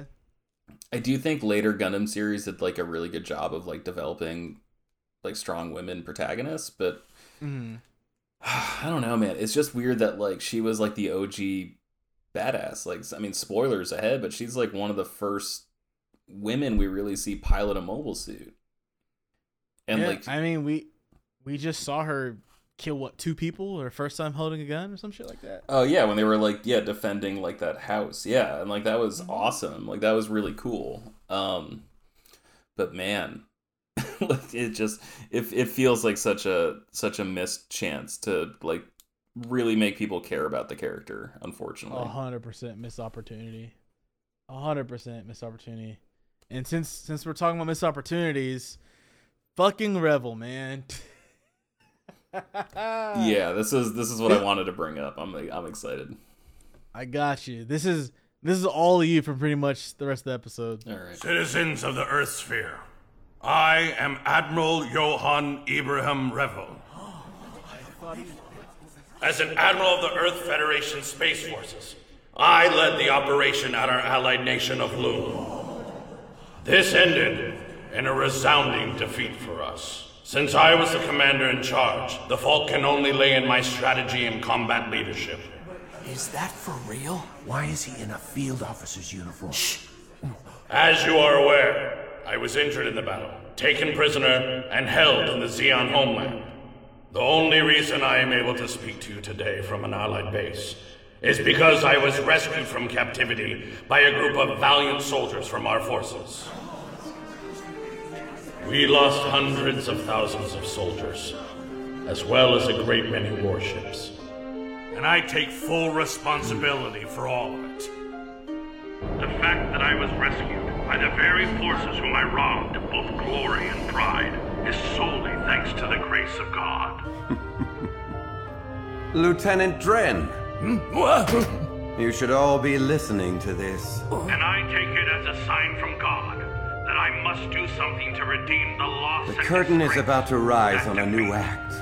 A second act in which I guarantee there's no God. If you decide that I can be entrusted with that duty once again, you can be assured I would devote myself body and soul to making up for that horrendous defeat. Of course, I am aware that we are in the process of peace negotiations in Antarctica at this very moment. Naturally, I am praying for peace as well. However, a truce must not be signed at this point in time, because this would not be a truce. It would be a surrender. It means that the good people of Earth, with their long history of culture and civilization, would be giving up all they've known to authoritarian rule. Rotten hell, Revel! Excuse me, sir. The commanders of the Earth Expeditionary Force have been waiting outside to receive your blessings, Sovereign. Be right there! Of the North American Force, the Western Sector. Listen closely, Garma. You go out there and silence those ingrates! Yes. Go out there and crush the skulls of every last one of those war-loving Earthers! Well, shit just got real. Yeah. But this is all you. This is all you. Go. Fucking incredible moment for Gundam as a series. Just how much hinges on just like the war could have ended. It could have ended. Like he specifically released Revel because he thought it would end the war.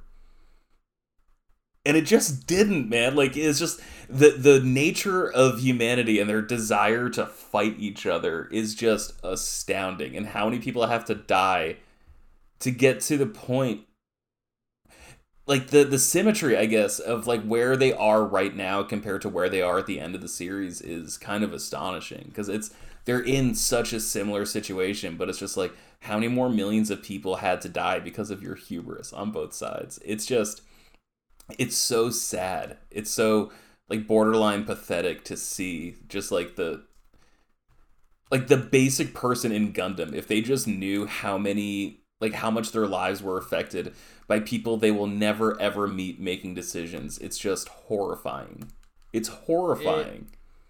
It sucks because they literally could have ended everything, and it might not have been ideal. I get it. You wanted to have some sort of like, you know, I want to have some pride, but it's not worth it. It was not worth it, bro. But a good speech, and it's a long speech too. Yeah, incredible orator that Johann Ibrahim Revel. It's a long name. What a long name. I'm glad it's not something like, yeah, my name is John Revel. Like, at least they gave it some depth. Well, it's funny. So, there's one scene where in Gundam 0080 where like it's a Zeon team is like sneaking into a colony, and there's like one pilot, like the best pilot on the team, is like, the captain says you're not allowed to talk because your Zeon accent will give us away. And it's like kind of like a cross between like a German and a Spanish accent. Like it's such like a strange dialect. And like honestly, I always like chalk that up to, you know, like bad like voice directing or just, you know, someone made a decision. You know, not necessarily that they were thinking about like the franchise long term. Maybe that was like an 80-yard line or something like that. Yeah, exactly. There's a million different things. It didn't come out right. Yeah, a million different reasons that it could have been that way. But it's really fun. Like just the globalization, I guess, of the Gundam universe has always been just like one of my favorite parts. Like I think we talked about that in the first episode where I was talking about like I just thought it was so cool in Gundam Wing how it's like in one episode they're at Lake Victoria in Africa, in another one they're at Luxembourg. Like it's just like such a globe-trotting affair. And it's just like such a multicultural thing in Gundam, just in terms of like nationalities. I don't think they do the best job with representation, but it's just so cool, like hearing names and then just like they have like different accents than like what the name would suggest, just because of like how time has passed for all these countries and all these cultures. It's interesting, but man, I like that it like turned Degwin back into a dickhead. Yeah, instantly. I gave you grace and you spit in my face. Urgh. Incredible. There are like two clips I want to run real quick back to back. One's right before the credits hit, one's after. Because at the end we see like Frau and the kids and like all the people that are gonna be on White Base and Amuro at some point. They like shows them like, oh, what they currently do and whatnot. But I want to run this real quick. One can only hope that this place can remain peaceful. Why do they dare carry out as barbaric an act as dropping a colony full of civilians onto Earth? Do you think this means the war will continue? I do. Their taste for destruction hasn't been sated. Humanity hasn't taken this thing as far as it can go, not by a long shot. And so I beg you, citizens of Earth, you must not believe the lies of Degwin and Geras. Their words Regardless no more of than what people say, humanity has a desire for war. We will not kneel before the entire Zabi brood.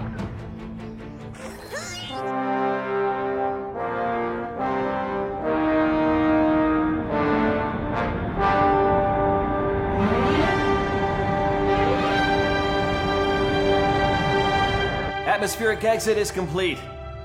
Target orbit has been achieved. Accelerating, and now setting a course for Luna 2.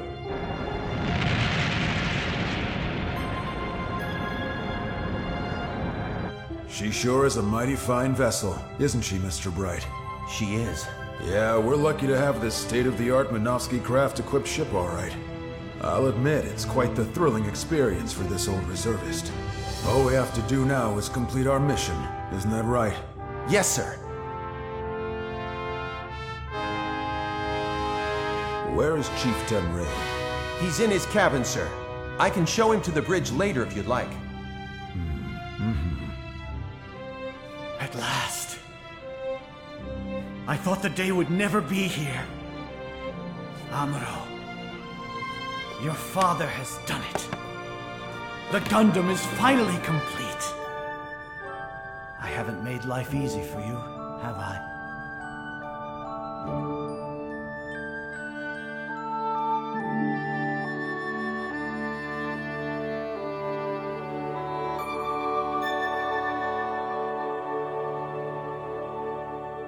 The dude in the limo talking about how humanity has not satiated its taste for war, and that it's gonna continue.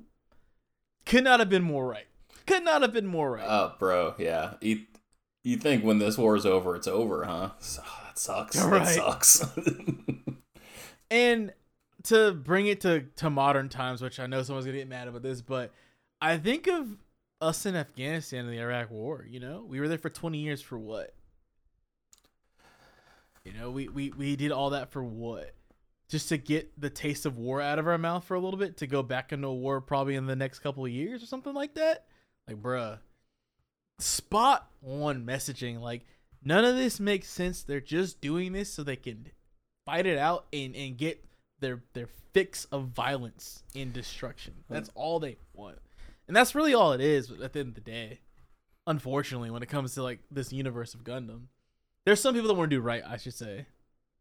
But well, I mean, those last scenes add some interesting wrinkles, right? Because like the way Revel's speech is shown, like it's kind of like there's this really big moment that happens in the original series, and like Gihren actually gives a speech in response to it, and it's sort of portrayed like the same way, and so just like that little bit of symmetry, I think, is really, really nice. But the last scene with like seeing Tem like on White Base as they head for Luna 2 before going to Side 7, really interesting, because like this entire time we think of Tem as like a shitty dad, because like he was not a great dad, you know, but like it really made it seem like he did all this for Amuro, you know, like he was trying to protect the world for his son. Whereas before, you just kind of thought, like, oh, he's just kind of selfish and just weird, you know? And I wouldn't even say, like, he's, like, selfish nor weird. I feel like he doesn't know how to show his love without doing something or giving something, I guess. Okay, yeah, that's fair. Like, it feels like Tim became a father, and he's always been obsessed with work, and he never really had to do anything as far as like being a dad goes. Like, if that makes sense. And now it's like he's a dad, but it's like, well, my job's kind of important at this point in time. Like, I should probably just do this and run with it. Yeah, but it's like, no, you need to be a father to that kid you got, bro. Like, he needs somebody to guide him, and his guidance is like, my gift to you is peace in the world. This is what I'm going to try to give you. Oh man, that's talking about Bright Noah too, by the way. That's actually like spoilers for a later series, but if you listen to this podcast in order, you're going to forget it because we're not going to talk about it for a while.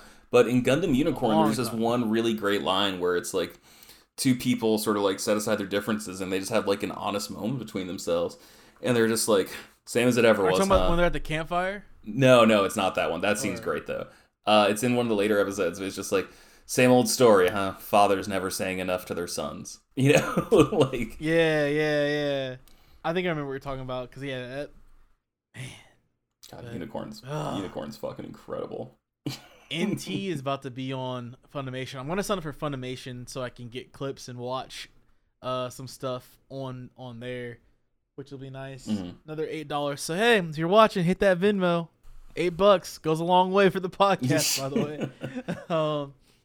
But you know, we also we see Bright here. I guess not really young Bright, because Bright's about to be taking over the ship in an episode like right after this, essentially. Yeah.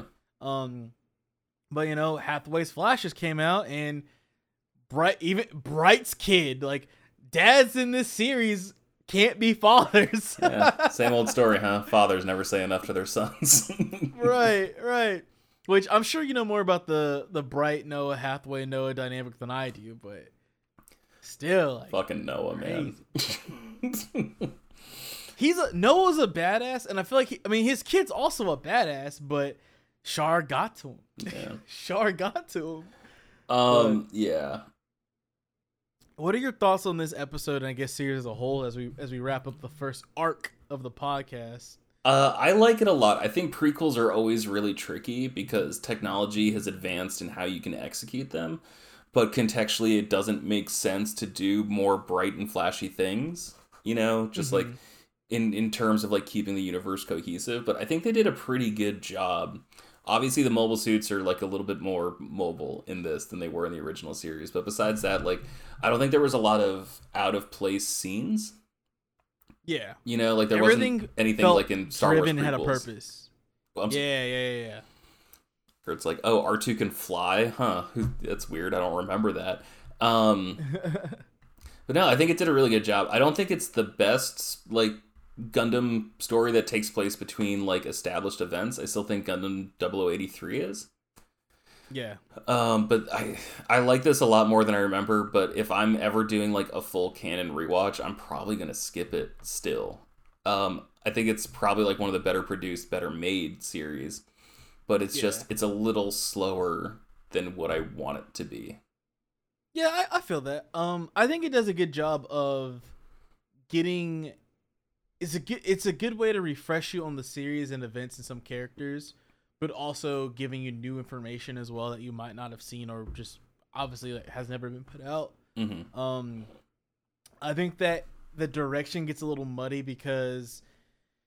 They cover a little too much at once at sometimes. Like, oh yeah, the last 2 episodes are focusing on Char, but Char's only really in this episode for what, maybe 30 minutes tops, and it's about everything else going on. But they did have a lot to cover in not a lot of screen time, which I give them credit for that. I would recommend it to people because people can ask me what should I watch, and I'm like, well, if you have Hulu, watch this to kind of get the feel of what Gundam is. Granted, they're going to get spoiled on the animation, but get the feel of what a Gundam series is like. You have your slow moments, your fast moments, you have your in-betweens, you have your character development, you have sometimes just like nothingness for a little bit, but it all comes together in this giant, I'm going to say lasagna or pizza or whatever, and you take a slice and enjoy it. Well put, well put. I'm gonna give it. If I had to give it like a rating, like out of 10, I'll give it like a solid 8.5 out of 10. Yeah, no, it's super well made. It's just, it's weird because it makes you care about characters that have no real development. You know, I get except for like Char, but like everyone else is just kind of like a prop or an obstacle, and it's just they don't really touch. Like these characters make big decisions and like they have like important appearances in later series or earlier series, I guess. But it's also like, I don't know if you watch this first because there's no real, like you understand things a little bit better, but it's not like, oh cool, I get to see more Revel scenes. Like there's only a couple more scenes with Revel like in the entire series, you know? So it's like, not a whole lot there. And same thing with like Degwin and all these characters where it's just like, do you watch the original series first and then come back to understand them better? Or do you understand them better and then you're just disappointed by how little they appear in subsequent timelines? You know, it's kind of tough. Yeah. And in what I've did, what started me wanting to do this podcast is that I was bored during 2020 and I watched Unicorn. And I was like, oh, let's see what else is out there. And I saw this, and because I didn't want to watch MS 8th Assault yet, MS 8th Team yet, because I was like, I know I'm going to love this one, and it's very short, so let me just watch Origin. With the knowledge that I had, I watched Unicorn, then Origin. I was like, so much stuff made sense at that point in time. Minus, like, what happened with Char and Amuro, because I've never seen that in full. But I was like, wow, a lot of this makes sense, even though I, like, have a very small window of it. But yeah, you do get attached to some characters that are like, meh. Here's some Degwin, here's some Garma. Alright, that's cool. Yeah, well, it's just tough because like Amuro was barely in the series, Sayla was barely in the series, and then like they're kind of like the two focal points of like the original series, you know? I'm okay with that because if we're being honest, Amuro has not much to do until he learns about Gundam. Yeah. And I think Sayla, not to sound rude, Sayla's more irrelevant until she learns that Char's still alive and gets sent to Side 7. No, that okay. You're right. That you convinced me again. You rock paper scissors my ass twice this episode. I'm not a bully, I promise, people. I'm not a bully. Just an expert at all things rock, paper, and or scissors. 50-50s I'm bad at, but 33% each way? It's my fucking sweet spot. No, I liked it, but again, I'm not. It's. No, I totally get it. It's like a thing where, like, yeah, I really like it. It's really good. I just don't know how excited I am to watch it again. Yeah, I feel that. But I think part of it is because it is super heavy. Like, it is just like war crime movie, you know? Like. Yeah, I mean, episode 4 nearly just. I was like, I don't know if I want to finish this. The first time I watched it, I was like, like I said, it took me 3 days to get through that episode because like I emotionally cannot handle the weight and heaviness that is going on. I had to like pour a scotch and like smoke a cigarette after like that scene of like that colony being gassed. Like that was horrendous. Just the gas part first. Then the actual drop happened. I was like, all right, I'm done. Well, then it's just like, what, would you want them to be alive as they go through the atmosphere? It's like, were those the only two options? like, I would like neither of these to be a thing. Can't you just get like a meteor or something like that? Yeah, like, bro. Or a busted up like satellites? Or like, I don't know, get them off the colony? You have enough space at Loom. Take him prisoner, I don't know. Yeah, seriously. I don't know. Rough stuff. Rough stuff. But yeah, I'm excited to talk about later series. Another thing, I just think the art direction's kind of boring in this.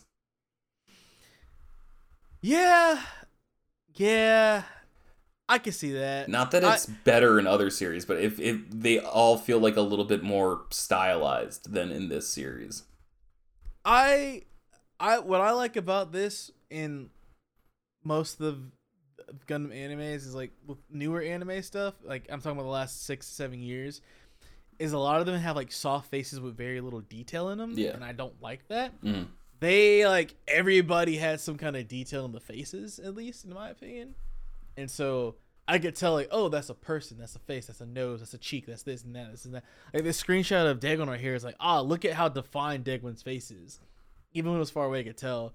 Whereas I watched the first couple episodes of finished the series, but Godzilla Singular Point or whatever, and it's like I could not tell what a face was because it was just too flat, too smooth. Yeah, just too indistinguishable, and it like less interesting because of that, right? Like, yeah, they changed it up in the later episodes, but it's like I'd rather have this art direction than some of the other stuff out there. But you're right, it does get kind of bland because they don't mix it up too much. The only one who really gets mixed up is Dozel, for the most part, in Char. Mm-hmm. And then Amuro's big thing is just his big blue eyes. That's it. Yeah, which I don't really remember them like making a point in the original series about his eyes. Like, I guess like the eyes of innocence. Like, I don't know if it's like a metaphor, you know, like some sort of like visual storytelling or whatever they're doing. Yeah. But yeah, no. Maybe. I'm probably with you. Maybe a little less. Probably like a 7.5 to 8 range. Like, it's again really well made, but it's just like it's not. If I had to make a list of 5 Gundam things to watch, I don't think this would crack the top 5. That's fair. That's 100%. Might not crack the top 10. I mean, to be fair, there's like what 50-something, 43 series. Yeah, we're getting up there. Yeah, movies. so yeah, bottom 75%. You know, like that's nothing to knock. You know, it like gets number 11 out of 10. It's like, well, there's out of 50 series to go through. I've seen every Gundam series that's been released in the West, plus a couple that haven't, just through scrupulous means. We will not incriminate nor support incrimination or crimes on this podcast. That's unless, never mind. But like there's only like 3 or 4 like actively bad Gundam series. Seed.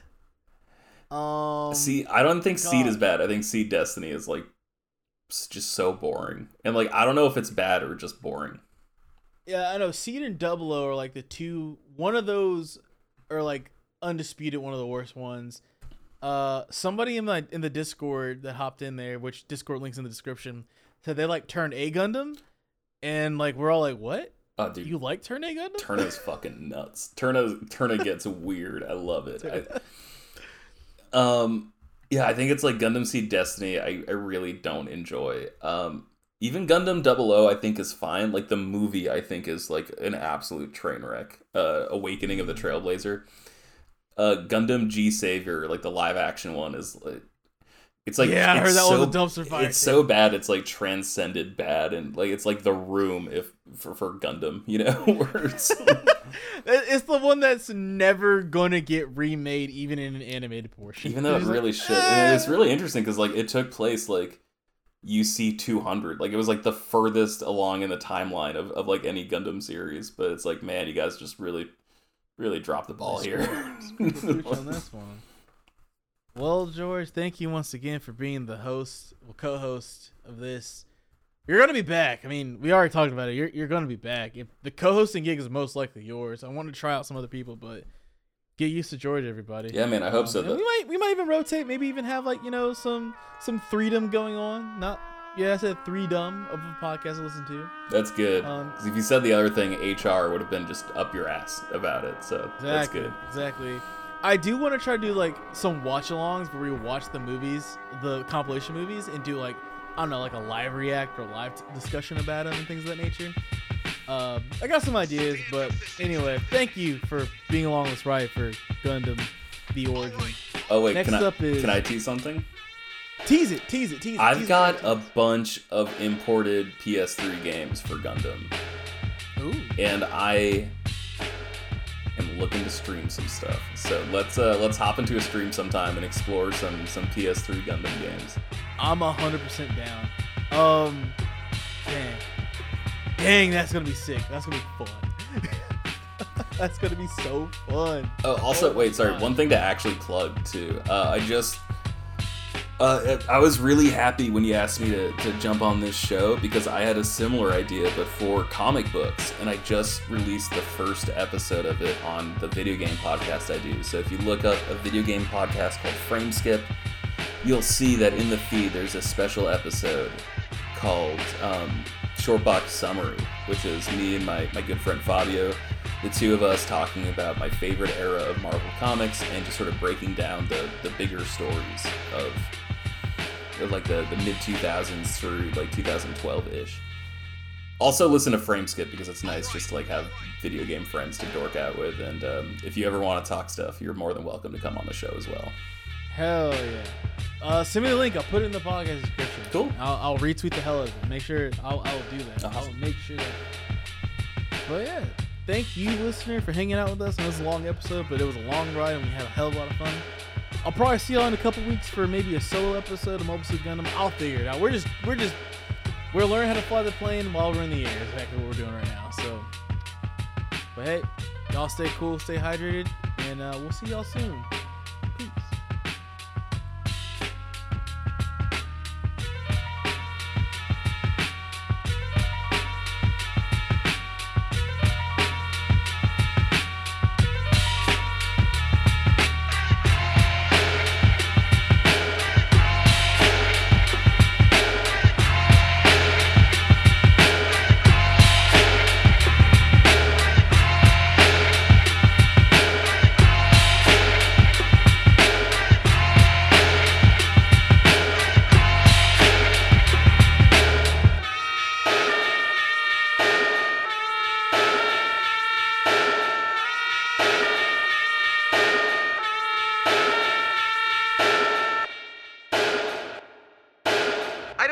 To tell me how I should do my job.